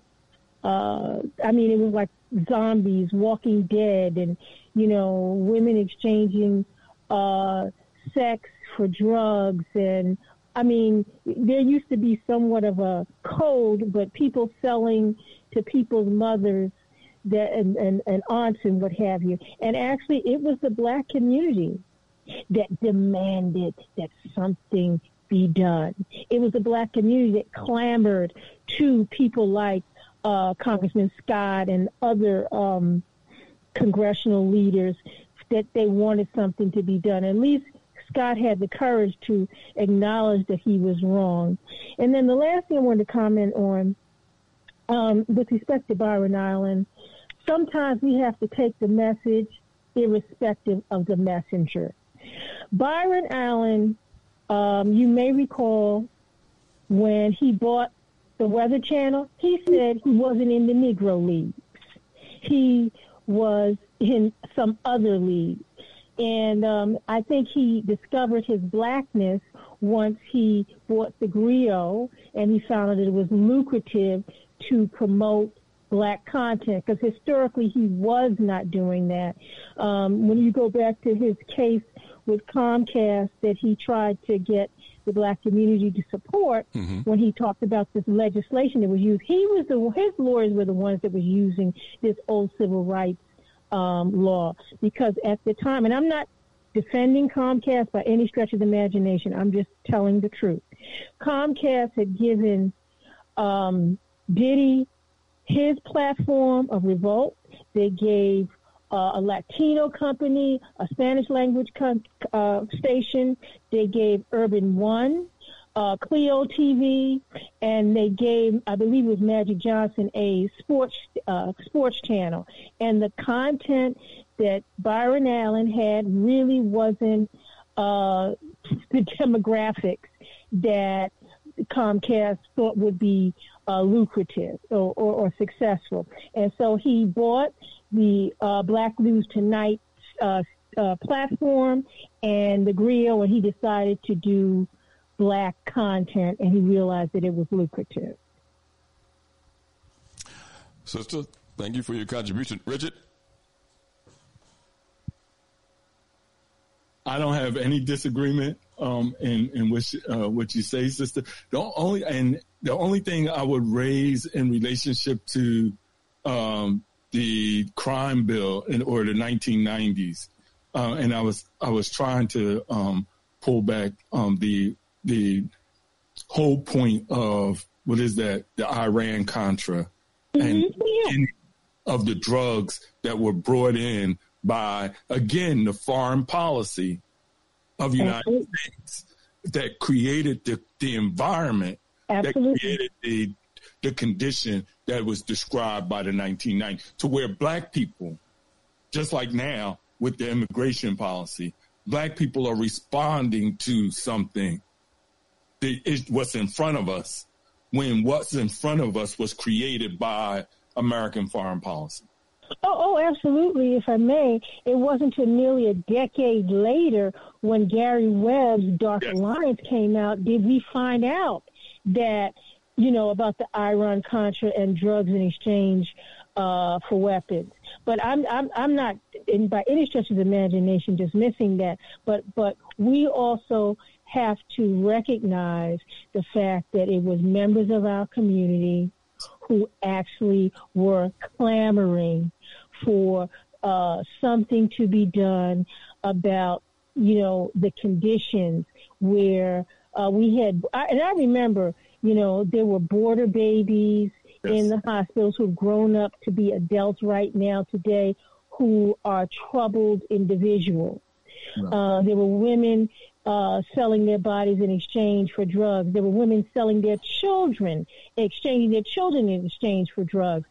And I remember I was dating a doctor, and his brother was a PhD, and his brother got strung out on crack, and so I remember that time very clearly, and what was taking place. And I'm just grateful to you guys that you guys don't deal with things on the surface. You do a deep dive and give a forensic analysis, if you will, because there are people on platforms that are exasperating the situation, who are fueling misinformation, who are trying to mislead our people. I mean, everybody has a point of view, but tell the truth. Don't just push an agenda. Don't push the MAGA agenda because they're the ones that are paying. And trust. Right. Sister, listen, let me say this to you. Me and Richard just listen. It's people like you that help us do this deep dive. We're doing this together, so it's not me and Richard. It's people like you, and I thank you for your contribution to on the program tonight. Well, I thank you, and I tune in. This is my first time calling, but I do tune in, and I appreciate you guys speaking truth to power, because there's a lot of people who really, some of them have blogs on YouTube, some of them on Black Talk Radio, and they're deliberately misleading our people with false MAGA information. Yes. And I thank you for allowing me to have a conversation with you. Thank you for your contribution, sister. Don't be a stranger. Peace. Let's go to McKinley, Texas. Hello, how are you all doing today? Great, son. You know, I remember, I hear people saying about people ranting and raving about doing something about the crime. And, I was living in an area of Dallas where we were trying to get things cleaned up as well. But isn't it amazing that the solution was to put people in jail rather than go into the source where all the drugs were coming in and drying up that supply? I mean, I'm always amazed by people, some of these politicians who get on and say that we had to do something, so they passed the bill. Now, they know as well as what we know, and even better, more so because they're involved in a lot of these things, that if they really want to stop it, then they shut down the people who's bringing it in. You know, I mean, but to arrest the people who are the victims, and I'm not saying don't do anything about the people who are involved in it. I mean, you have to do something. But to really resolve the problem, then you go to the source. It's just like the thing that happened with the opioid crisis. And I know you all remember this very well. When Trump and Hillary Clinton, that presidency, everyone talked about the opioid crisis and that they needed to do something about it and not to arrest the people because those people were sick. And we need to have treatment centers to treat those people who were addicted. Mm-hmm. Now you go right back to the problem with the crack cocaine epidemic that was in our community, which is, a farce when you hear people like Bobby Rush say what he said. What did they say? Throw them niggas in jail. It was a totally different response. One side, it was compassion. The other side was drop the hammer, So it's really just hypocritical. And I know these people know more than what I do. And I can see the solution for that. And he come back and make a sorry excuse that, he was wrong in doing this. And then here's the thing, and I know you all will probably fall out when I say it. You get all these people who have all these failures, who were totally in their positions in Congress, and then they quit and they become preachers. Like that's going to do us any good. We got more preachers than we got more preachers in churches than we'll ever know what to do with. If we had a business for every church, we wouldn't even have these conversations that we're having. We don't need any more preachers. We need people who's got good sense and who can resolve problems, not preachers. And then the last thing I will say in terms of this immigration problem, rather. Look, I lived in Houston. I lived in Dallas, both. And I'm back in Houston again. And look, when I first moved to Houston in 78, you had quite a few black people who were working in construction and so forth. Within about 3 to 5 years, all of that was wiped out. And then you had, if you find a black person on construction in Houston or Dallas is very, very rare. And they're bringing these people in because they're cheap labor. Now, they're sending these people to New York and Chicago and so forth, but there's a whole lot of them that's undocumented that's in Houston and Dallas. And I know because at one time I used to do a lot of bought properties, and sometimes, we would go out and get people to come and do some of the work, repairs. And you could go out on the corner and pick up these people and bring them and have them do work. So that's a farce. I mean, they're just using that as that's just politics to just show that they're trying to do something to satisfy the people who are ultra racist. They're just doing that, but they've got plenty of those people in Houston, Dallas, and everyone else because the Central and the Hispanics are the new workforce that they're using to drive down wages. So that's all I have to say about that. Thank you for taking my call. Brother, thank you for your contribution as always.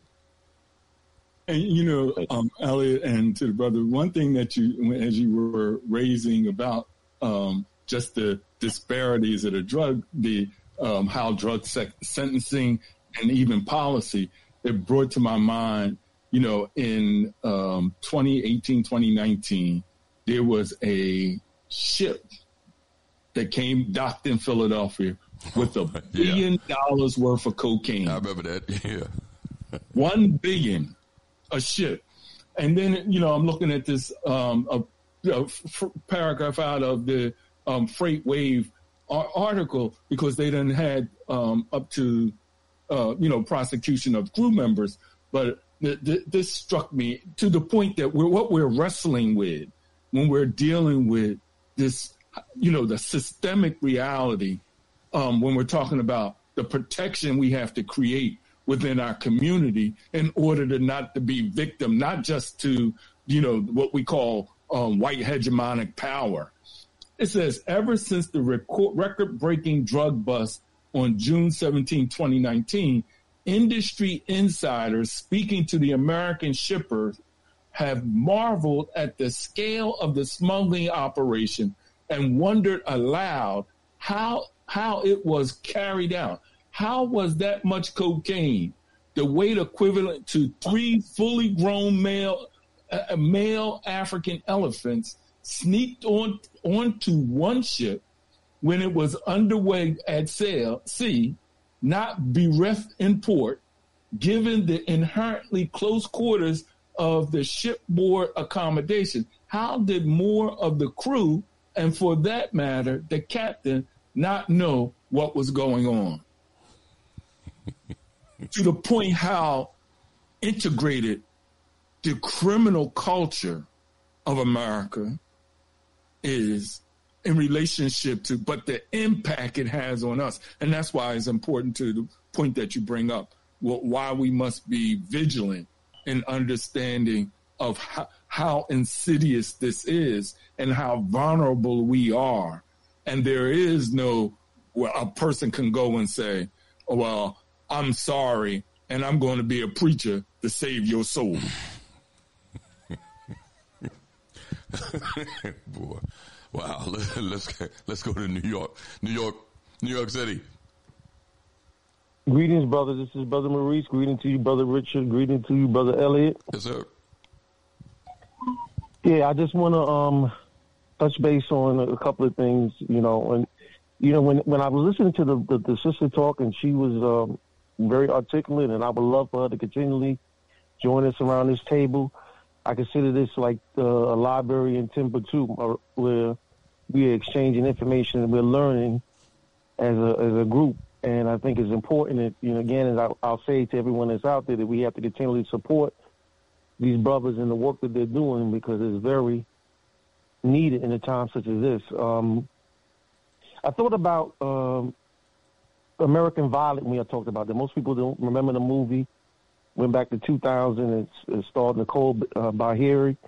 and it really talked about this whole drug enforcement and how it applies, and the system that is so twisted around individuals, and how they've made it to the point where there was incentives for governments and police departments and all these things to continually arrest people, because as long as they kept arresting people, the funding kept coming in. Understand the difference if in terms of the situation. Like if I'm in a boat and the boat start leaking and we all end up in the water, if another boat comes by and we start screaming for the boat, it doesn't mean that you pull one person out and you leave the other one in. And so the reason I'm saying that is like I'm looking at the situation because, I'm a little short-sighted about the immigrant information. You can accuse me of that, and I'll tell you I'm guilty because I'm living the impact of what it is in my community, and I'm looking at black people. As I wrote a thesis when I was in college about my neighborhood, and I said from neighborhood to ghetto. It went from what we call a neighborhood to a ghetto. And then I looked at the misunderstood interests and ignored interests of black people in this particular community. So, I'm going to be a little sensitive if I see some other individuals that are coming here and receiving resources. But it doesn't. But I love what you did, Brother Elliott, was this. You help us keep the eye on the prize, right? Because it is about who's doing what and how they're doing it. I don't know if you and Brother Richard are watching Netflix, because this is another debate that's been going on, is Leave the World Behind, the film that was produced by the company which President Obama and his wife were supposed to be involved with. Yeah, but the thing... I saw that the other day, but go ahead. Yeah, well, so, I mean, I don't know if you were going to raise that particular issue, but I know, it's deep. It's the knowledge that you two brothers have, and especially Brother Richard. When you looked at the symbolism of some things in the movie, I was like, hold a second. Those exits, Fort Moses, Port Comfort, that ship running up on the island, on the beach, White Lion, now some people might not get it. Port Comfort is where, in 1619 slaves were, Africans who were enslaved, were dropped off, and the name of the ship was White Lion. And if you understand anything about Africans being in America, at least, you understand what Fort Moses is down in Florida, where that was supposed to be recognized as one of the first places where black people were, acknowledged or whatever in terms of being in control. So I thought this whole thing was interesting because white people are all upset because the young girl she was laying across her father's chest when they were living in the basement and stuff, and the white people was upstairs, and she said, "You got to be careful of white people." And the thing that I thought about that, I thought about that deeply because I was watching The Picture Taker. I don't know if you remember this. It's an independent film. It's a PBS film, and it was dealing with Ernest Withers. Now, Brother Richard and you and Brother Elliott have already talked about this on the show. But the brother that took all of the pictures during the civil rights movement and how he was co-opted and working for the FBI.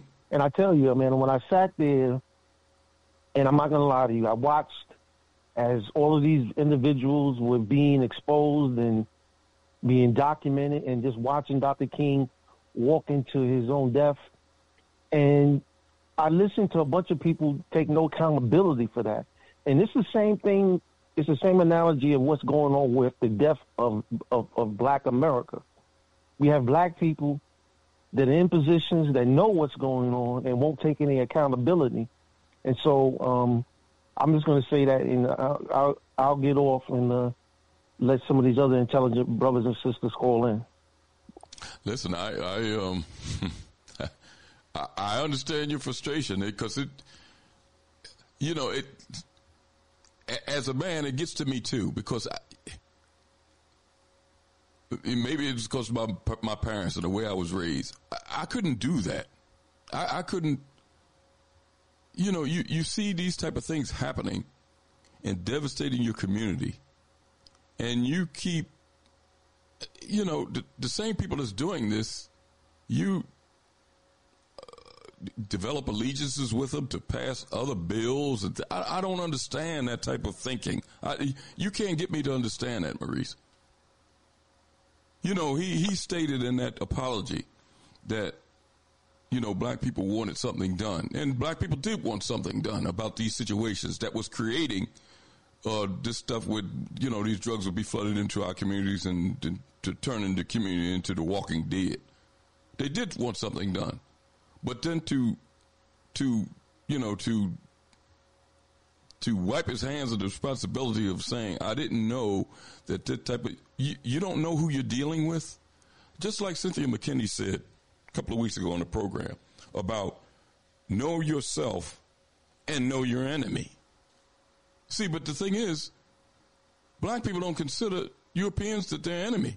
I mean, all you got to do is look at the proof of what we've been dealing with. These people haven't been operating as our friends. So some people use the argument, well, I know Bobby Jelinski or Sue Polajinsky or whatever, and they're nice people. Okay, Sue Polajinsky and Bobby Sawinski might be a nice person. But as a whole, these people have not been friends to black people.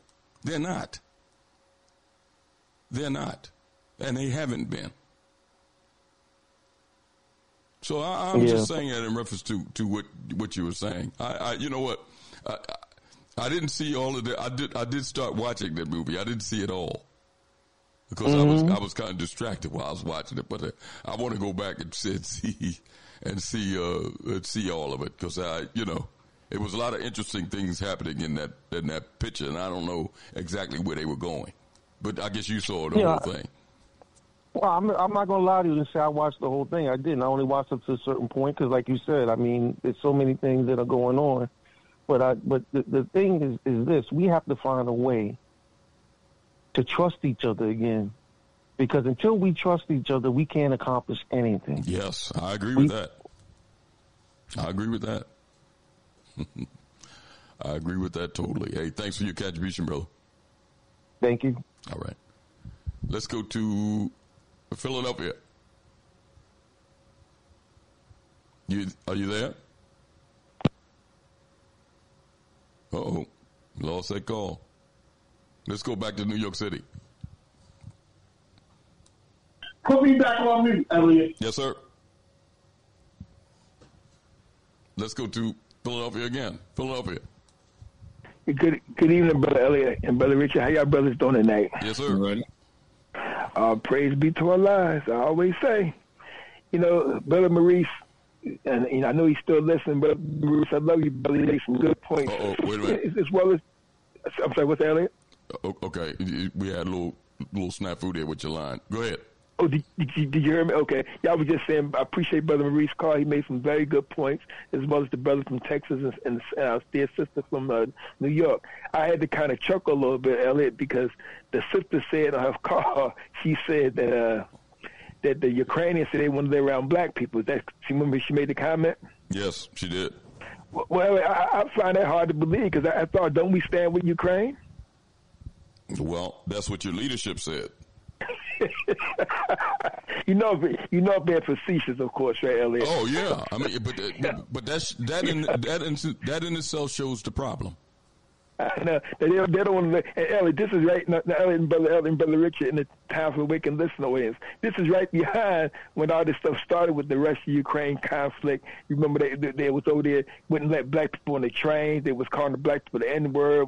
They was letting the animals on the train before they would let black people on there. So this is a backdrop to all that. So now we heard from our dear sister New York, they don't live around black people. But our leadership, like Lloyd Austin and them, and Linda Greenfield and Meeks and Jeffries, we stand with Ukraine.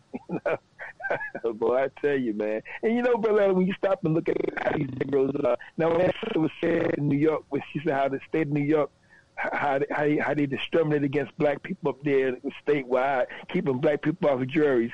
Now, why the hell, and I ask this with every due honesty, why the hell Meeks and Jeffries not putting their energy into trying to get that changed, but yet they over there telling us when they stand with some more racist, vile Zionists bigoted Israel. They love Israel so much. They go for Eric Adams' handkerchief head stuff too. They can do all that for some damn bigots in Israel who don't have no love for black people. But yet like according to the sister, these brothers, even after they serve their time, a lot of time they can't even vote. And if they voting, if they're allowed to vote, like the sister said, they can't even serve on the jury because of conviction and stuff like that. But they run around telling them they stand with Israel. Well, and say, get us that leadership, man. And see, Ellie, dig the move now. Dig the move. Now, if you remember what the sister was saying earlier, she said about how, black people was clamoring for that, and you got to put it always in the context. You're right. We was clamoring for something. What we wasn't clamoring for was wholesale incarceration of our people. We wanted the conditions changed in our community so black brothers wouldn't be out there selling drugs and sisters wouldn't be hooked on crack selling their bodies. But see, dig the mood though. The sister's right on point when you look at the context of what she says. When she says black people was clamoring for that. Because remember, Elliot, when Hillary Clinton ran for president, remember I told you about the historic meeting, the infamous meeting up in Mount Airy with Marion Tasco, another black woman who got a very dubious distinction, if you will, of running up black vendors out of Mount Airy and stuff. But that's a conversation for another time. And Sherelle Parker was one of her proteges. So that shows you right there all you need to know about Sherelle Parker and Marion Tasco. But anyway, Marion Tasco during the campaign of 2016, this goes right back to my sister in New York was saying, and I hope my dear sister's still listening, because this is what she said is right on point. If you remember that meeting up there at the rec center up in Mount Airy where Bill Clinton was speaking, because he came here the campaign for his wife, her of the super predators. Super predators. Yeah, you know what? I want you to call right back because your line is a little jumbled. Can you hear me a little better now? I can hear you better now. Okay, thanks. Sometimes, it's rain, I hate to say this, but when it rains and stuff, man, for whatever reason, when it rains up here and it's part of Germantown, these lines, and not just my line, but even a lot of my neighbors' lines get kind of messed up when it rains. But anyway, to try to tie everything together, when Clinton came here to that rec center, the campaign for Hillary Clinton, her of the super predators comment, when she called out people super predators, black people was on his behind at that meeting. And it was, not only were they jumping on Clinton, because a friend of mine was at that meeting and stuff. They weren't only jumping on Bill Clinton because of his wife's super predator comments. They were jumping on him being a president at the time as the co-signer of that bill. And guess what Bill Clinton did, Elliot? And I'm going to refresh your memory if you forgot. Bill Clinton took some responsibility for it, but you know what he did, Elliot? This goes up what the sister in New York was saying. He made sure he threw them Negroes under the bus. He said right up there in Mount Airy, because a friend of mine was there. He couldn't say, all right, I get it. Y'all mad with me and all that because of crime bill. And he was saying the stuff that he knew black people wanted to hear. I know it devastated black families and all that, but don't forget, it was your black leadership that came to me. He said they were banging my door down at the White House saying something needed to be done. So you get my point, Elliott. Bill Clinton made sure he let the black community know that it wasn't just him, the Negroes wanted it done. You follow what I'm saying? Yeah. He made sure, because like I said, my friend was at that meeting, and Bill Clinton made sure he threw them handkerchiefs of black leadership under the bus. He made sure he wanted everybody to know that it wasn't just me, the evil white man, which I am, but it was y'all Negroes that wanted it too. Y'all black, especially your black leadership. Don't just jump on me now. You know what I mean? So my point, I say all that to say this. It just shows how out of touch these Negroes are with their people and stuff, man. It just shows, it's clearly, and I've said this to you and Richard and the Time for Awakening list on this many times, black folks will never get nowhere in this country, and I just have to be blunt with you. As long as we as people keep voting for these individuals on the city, state, and federal level, on the city level, as long as we keep voting for the likes of Sherelle Parker, people like Michael Nutter, on a state level, voting for people like the Jordan Harrises of the world, and all these clowns, Malcolm Kenyattas, and on the federal level, people like the Dwight Evans, the Hakeem Jeffrey, the Gregory Meeks, the Barack Obamas. As long as we keep voting for these kind of individuals, we can forget about it. Because them Negroes are not trying to shake up the system. They are not trying to bring a new reality for our people. They're comfortable with the white man foot up our ass. They getting theirs. They are getting theirs. They're getting rich. They enrich themselves. They come in as a so-called poor or just average person. They don't leave out that office that way. They leave out. We just had a city council president, handkerchief head, disgraceful Negro, 40 years in city council, 20 years as council president. He's a disgrace. Talking about Dow Clark, a disgraceful Negro. Never did nothing his years as president and move our people forward, but he's leaving us a pocket full of money. A pocket full of money. He's rich, filthy rich now, man. You know, and it's what they do to our people. They get in these offices, they make sure they enrich themselves. They build all kinds of coalitions. And like you said, Elliott, a few minutes ago, they make deals with white racist bigots who they know don't have no love for the people to sign bills and legislation, making side deals, backroom deals to get with these devils that they know going to devastate their people, man. They know they're not stupid. They know going what they're going to do. So he apologized. He didn't know he was going to do all that. Nobody want to hear that. With Elliott? Yeah, I'm going to have to, because your line is gargled. So I'm no problem. I'm going to go. We can go to the next caller. I'm good. Good. Thanks for your call. Talk to you, Elliott. Peace. Right. We have one more call up here, Richard. The line dropped off. Philadelphia. Well, call back if you want to get in. It's 215-490-9832. That's 215-490-9832. The other Philadelphia call just dropped off the line. Richard, you know, that's why I like to go on open forum. We get interesting insights and calls. I appreciate all of the calls tonight. The sister was a new caller, and I hope she don't be a stranger. She added a lot to the conversation when she called in. Right, and just to let the brother know from Phil that she's from D.C. I think that call came in. Yeah, that was from D.C. Yeah, he was saying she's from New York. That was from D.C. Let's go to Newport News. Newport News. What's up, Brother Elliott? Can you hear me? Yes, sir. Hey, look, I just wanted to make sure, since you hit on it, I want to make sure it's on the recording. This is what the line in that movie was that the young man referred to. Quote, I'm asking you to remember that if the world falls apart, trust should not be doled out easily to anyone, especially white people. Let me repeat that. I'm asking you to remember that if the world falls apart, trust should not be doled out easily to anyone, especially white people. Man, Twitter went off. Everybody from that old white boy Matt Walsh to Christopher Rufo, white folks got ignorant as hell. And my only comment was, when have you ever seen white folks not have a violent backlash to the truth? That's what America's all about.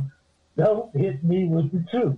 and Obama was on there saying something about he just did referral and consulting for it. I put a link in here for you so you can read over it, because you'll see how he was strayed away from actually standing behind what the quote said. So, y'all keep on putting in that work, brother. Wait a minute. Say that. They'll beat up on him now. They don't say the right thing. Go ahead. No, go ahead. Finish your thought, Richard. No, I was just responding to Brother Otis that they were. I'm looking at the article. Obama faces backlash for films warning about white people, and his I guess what I'm hearing his response is that he was just a consultant. He wasn't like he didn't have anything to do with the state. Yeah, well, he knowing him, he probably did.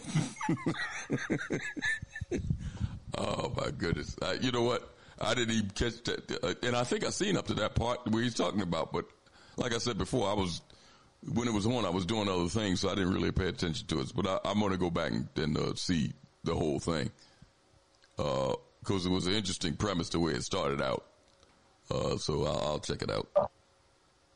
Oh, Elliott, you got to do it, because if you go further down in the paragraph, it explains to you how him and his wife were consulted, and then he gets to talking about how he gave notes and insight on how situations should be. But after he gave what he thought was a nice rebuttal, that's when the white boys, all the rednecks, went in on him, saying that what he did is he made situations that, because it's all about national security and all that. So they're saying he used his inside information to make that movie realistic. So it was important that because of his leftist ideology, he had to make a crack on white people. They're literally going after him saying he's responsible for that content. Now, you remember with us, with Dango and everything else, is I wasn't by the poetic license. With him, he's hardcore. He did it this way. He wasn't just a consultant. Go to show you the double standard. White folks get mad anytime you smack them upside the head with the truth. That's the bottom line. I'm from the South. I've seen it from the time I figured out that something was wrong with him. I was 7 or 8 years old. One thing that this brings up, you and Brother Maurice bring up about these films that I'm like, really, if you know, and I don't get to, I only get to see things through the advertisement and in the Facebook feeds, right, of these different films and the Netflix and the Amazon, but this onslaught of imagery, because what's being raised is, well, we heard when the brother that got fired for doing the Anunce, right, how he got fired on the film because they felt the director felt that his projection was too strong in him. And there's a couple of scenes which he brings out about the condition of black people. And then I'm looking at this here, this other, I'm hearing what's being placed in this one, bringing up about, what is it? The organizer for that this film that y'all are talking about.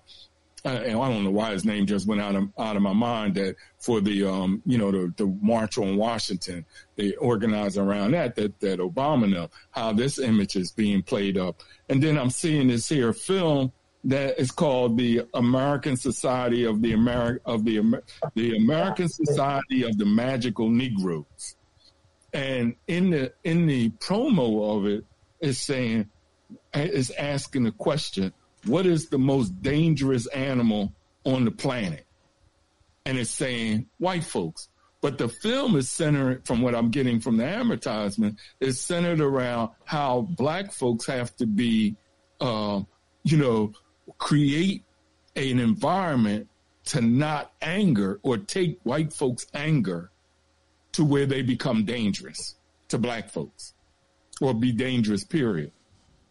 This imagery that is being placed, and Brother Maurice brought up how on the New York subway, when they're dealing with the advertisement, how they're using, now they're dealing with nostalgia of the 40s and 50s, and they're using Aunt Jemima as the imagery for the metro system. Mm-hmm. So what I'm raising is as they're producing.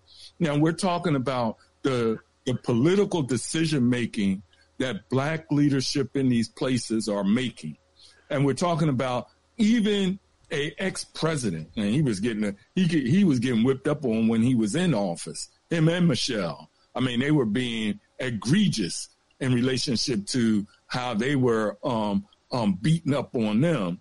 But here, even as an ex-president, you can be able to be accused of using, this kind of backlash because of a quote as it relates to white folks. What I'm saying is the propaganda in these films to condition the next generation of black folks to be acceptable. Just like we just got finished saying, we're reacting to the chemicals that are coming into the community, the black community, which is done by foreign policy. We're reacting to the foreign policy that's being done in other countries that are bringing immigrants into, and we're reacting to what's in front of us. But what's being developed is us reacting against ourselves because we don't have, as what I hear you're saying, Elliott, and which I agree with, we don't have the leadership or the strategic vision of what is our interest being in America. That's, I mean, to me, and they're creating propaganda imagery for another generation to say, well, this is the best you can get. Byron Allen says, if you only got 1% in the Ivy League colleges, for them, that's the best you gonna get. Hey, Rich, can I say one other thing? That harkens right back to the same thing that Martin Luther King said before he passed. The trouble with white folks is if you're gonna let them dictate what goes on, they're only gonna go but so far, and that's so far as long as it don't make them uncomfortable. But I'm gonna say it again. I keep saying, even in the reparations movement, I keep telling these people, the Reverend Barbers and all of them, bless their heart in your religious beliefs. But it is a proven fact, since they landed on these shores, there is no way to combat the white man without violence. He's going to bring violence. Backlash is what he does. Anything that does not, look what they're doing around the world. As a matter of fact, to show you how bad it is, when it's so bad, so war and confusion is what the white man wants, because that's the one thing that actually does unify this country. How so many black people push for imperialism to be pushed all around the world, especially on the continent, I don't understand. But here's my point. They were telling you that the 150 or 60 billion that they gave to Ukraine was because they had to stop the Russians. Now where they at? The Israelis took the time to do what they wanted to do, cleanse Gaza of the Palestinians so they can have a beach resort in the next 10 years. They literally had you on TV, but even the damn Zionists and the Jewish Palestinians and everybody else will tell you, it's textbook genocide. Everything they're saying that they're doing, cutting off the water, cutting off the electric, cutting off the calories so that people can get, so you can't sustain life. That is in the definition of genocide. So it ain't no question that the U.S. is the one that's supplying the arms to them.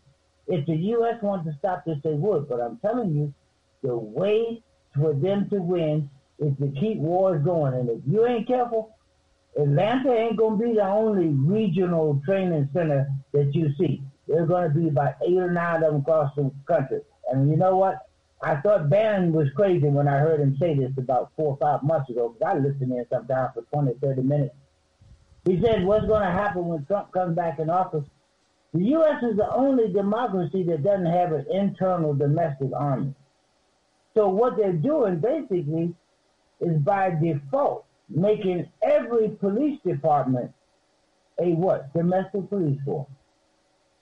You don't have to call in the army to do the work. You call in the National Guard to stand guard so that the police can do what they've always been doing. As a matter of fact, I'm going to send you an email on something that I saw on another program showing how much money these police academies have been paying some of these IDF officers to go around and tell you that, as a matter of fact, New Jersey just settled a case, I believe it is. They settled a case for police corruption, and their own legal department in New Jersey said that the consultants they were paying to train their police departments were completely antithetical to what the taxpayers' money was being spent on. Better policing, and these people were literally telling the police officers, if you follow the rules they taught you in the academy, you will be killed. You have to see these people as the enemy, and you must always be concentrating on going home alive. And you must also understand if you kill enough of them, that it will become part of the job. No problem. I'm going to send you the clip in the email. You probably going to have a show about it. As a matter of fact, it's from a documentary called Do Not Resist from 7 years ago. I couldn't believe I hadn't seen it until I saw it the other day. But look, keep on doing that work. Sorry to hold you. Hey, listen, let me say this before you go, because I want you to repeat that. You said that one of the new strategies now is to use these police departments as de facto. Go ahead. The domestic police force, exactly. No central command, but since they're all trained the same, and you don't have to take a dictate from Congress or anything to move them around. You basically have a domestic police report, the police department. As a matter of fact, Bannon even said that the bad part about it is they hadn't taken over the FBI, so they're not going to be as strong as they should be. See, in other words, the goal was to make the FBI be in control of all police departments, because it's decentralized, you can't sue anybody. They're all coordinated, trained units, but they're not a single organization. I mean, the white man is cunning. As a matter of fact, I keep telling you, I get tired of these black people talking about the solution is move back south. Let me say something to you. Look at South Africa. To this day, the black people do not run that country. They don't own barely 15% of the total wealth in that country in anything, from commerce to banking to land to you name it. So white folks don't have no problem having minority rule. This mess about you just vote your way and move. No, I'm telling you, it's going to be violent. I hope I'm still alive to see some of it, not that I necessarily want to initiate it. Thanks for your contribution.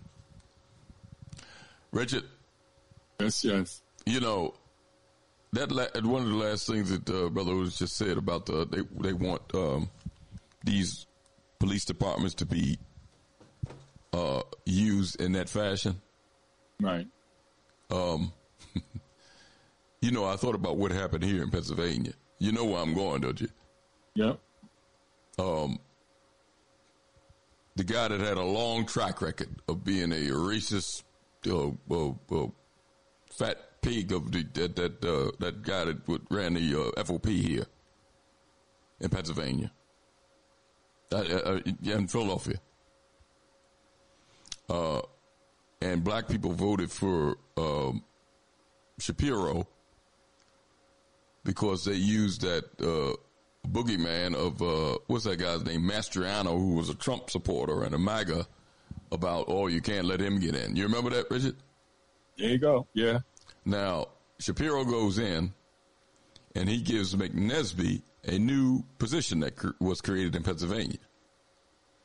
He leaves the police department here, where he already had a reputation among black folks. I guess his reputation was better among these black elected officials. And they created a new position in Pennsylvania. And let me read. It says McNesby moves on to become the director of local public safety outreach at the Pennsylvania Emergency Management Agency. Does that kind of coincide with Brother who's just mentioned? Yep. Director of Public Safety. He did that, and that code word that you always mention, Richard, public safety.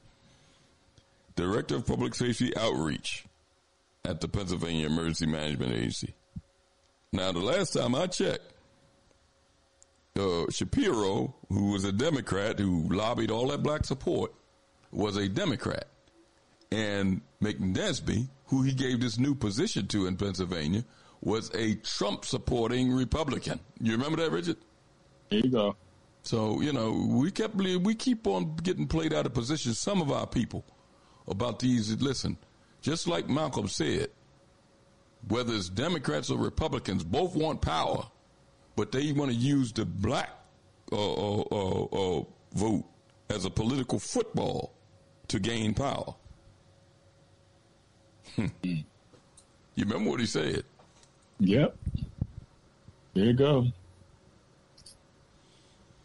Elliott, as we, I don't even know what to say, but re-emphasize, because one of the things that has to be, formulated in order to produce the type of leadership that you say we have to have, if we're going to use, and I use this electoral process and these offices only until we take the position that, whether it's being in the South or whatever, that we're operating as a unified, sovereign thinking entity, that we have to create the leadership that has the world view that really could even produce, as an example, a foreign policy that would be different than the foreign policy that America is presenting, because we see their foreign policy, the effect it has on us. A defense capacity. We see how being in America, leaving ourselves vulnerable. Well, when I say defense is whether you're going to go defense and protecting yourself from the Elon roots, or for those who think that are offensive. But you have to have a system that is protecting your interests. But you can't have that unless you have a sovereign thinking position, and you can't have that unless you have the leadership that recognizes they're looking out for your best interests as a people. And you can't have that unless you develop them. So until we can develop those individuals, we're looking at ourselves vulnerable in this world, in this country, as a people. And also having a lot of collaborators. And I was looking at this in this paragraph in this book, Black is a Country, by Nicole Paul Singh, and he's talking about bunch.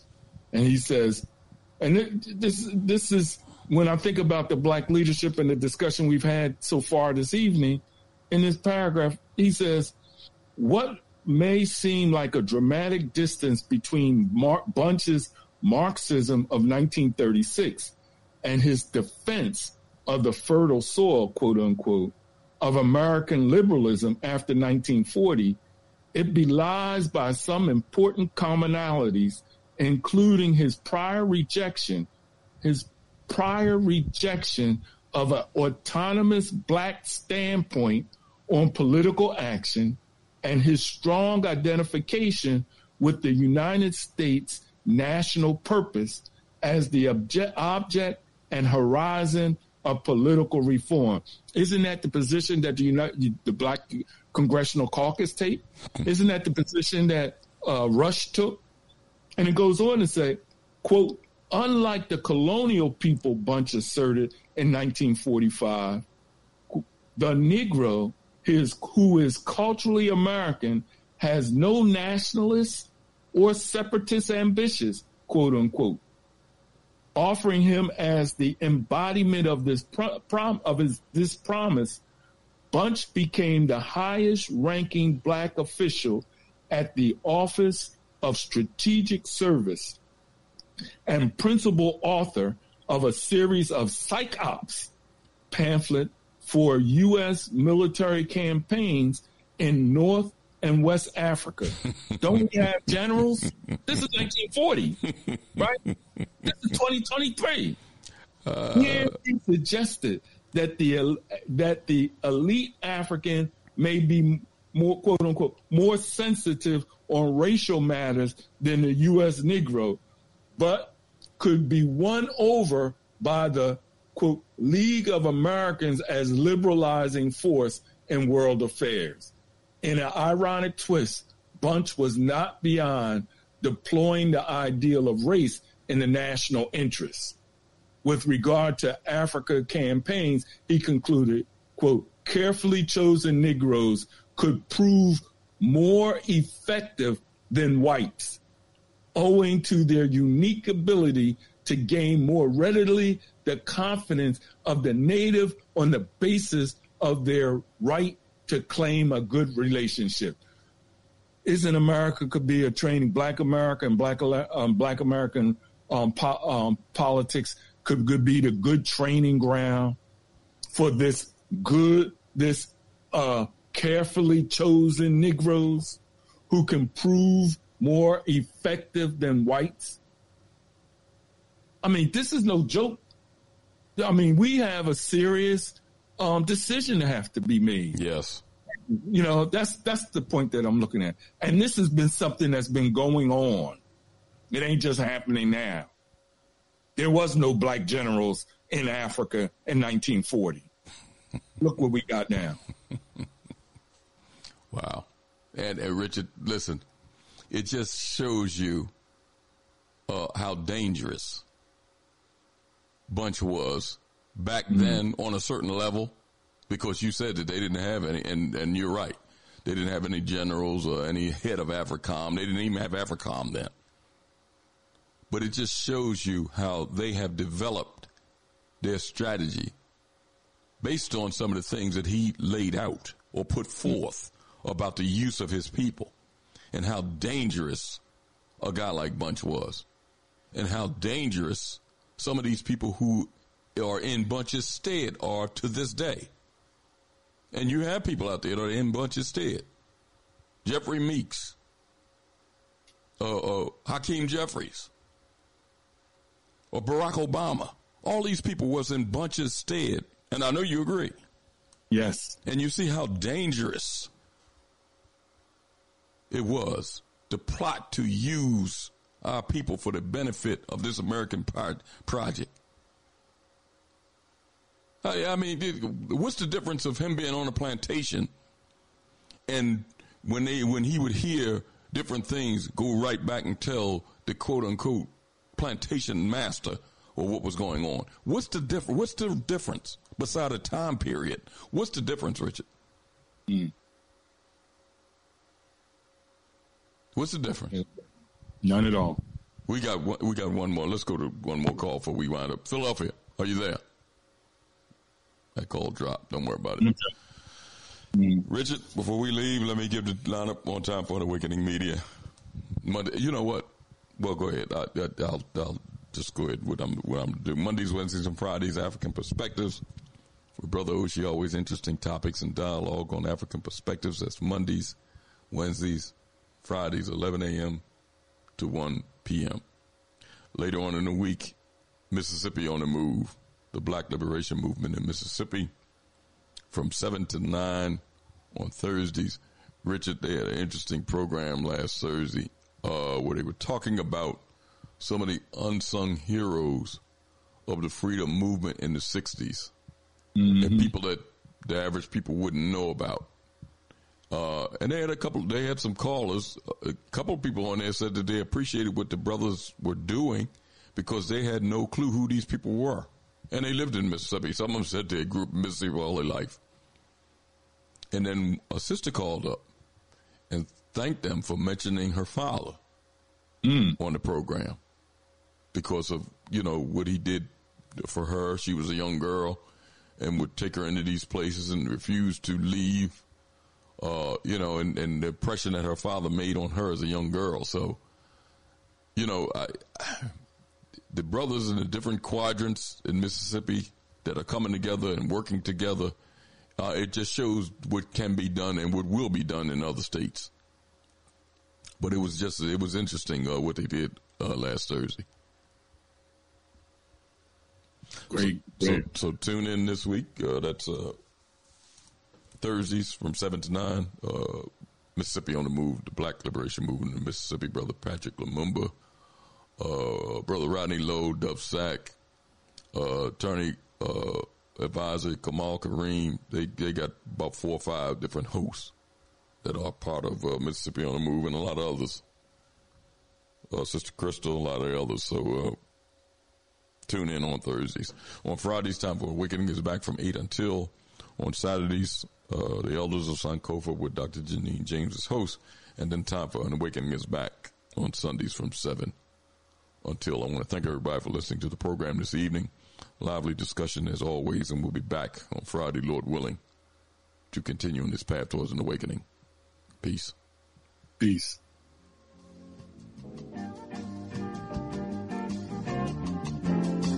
If you're driving through the country on a lazy afternoon,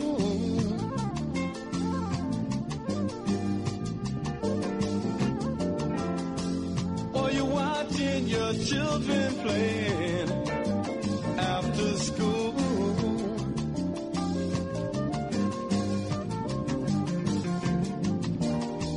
they seem to be so unaware of, I know,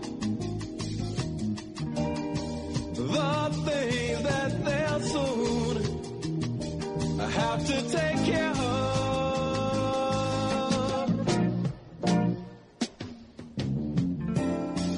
We've got to do something, to save the children.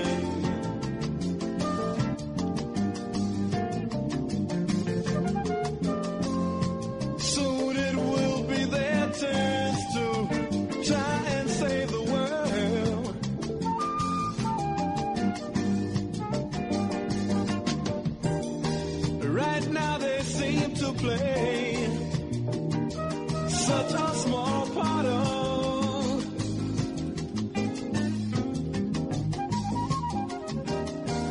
the things that they'll soon be right at the heart of.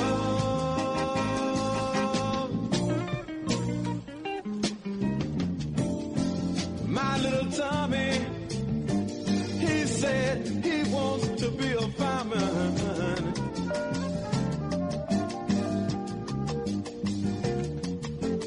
And little Mary, she said she got to teach school.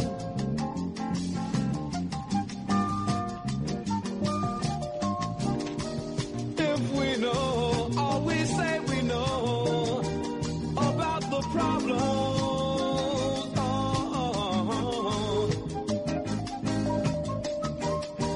why can't we do something to try and solve them?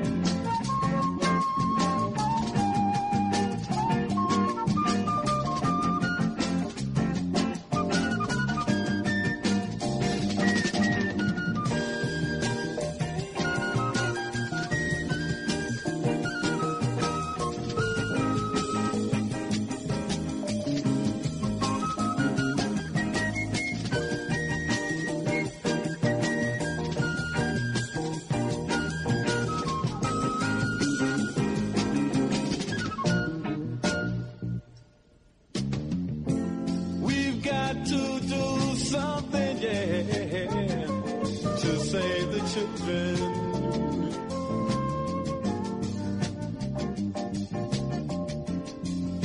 Soon it will be their turns to try and save the world.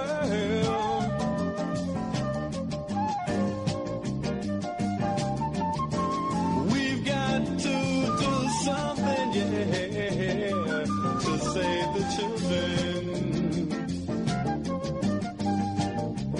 To save the children. To save the children.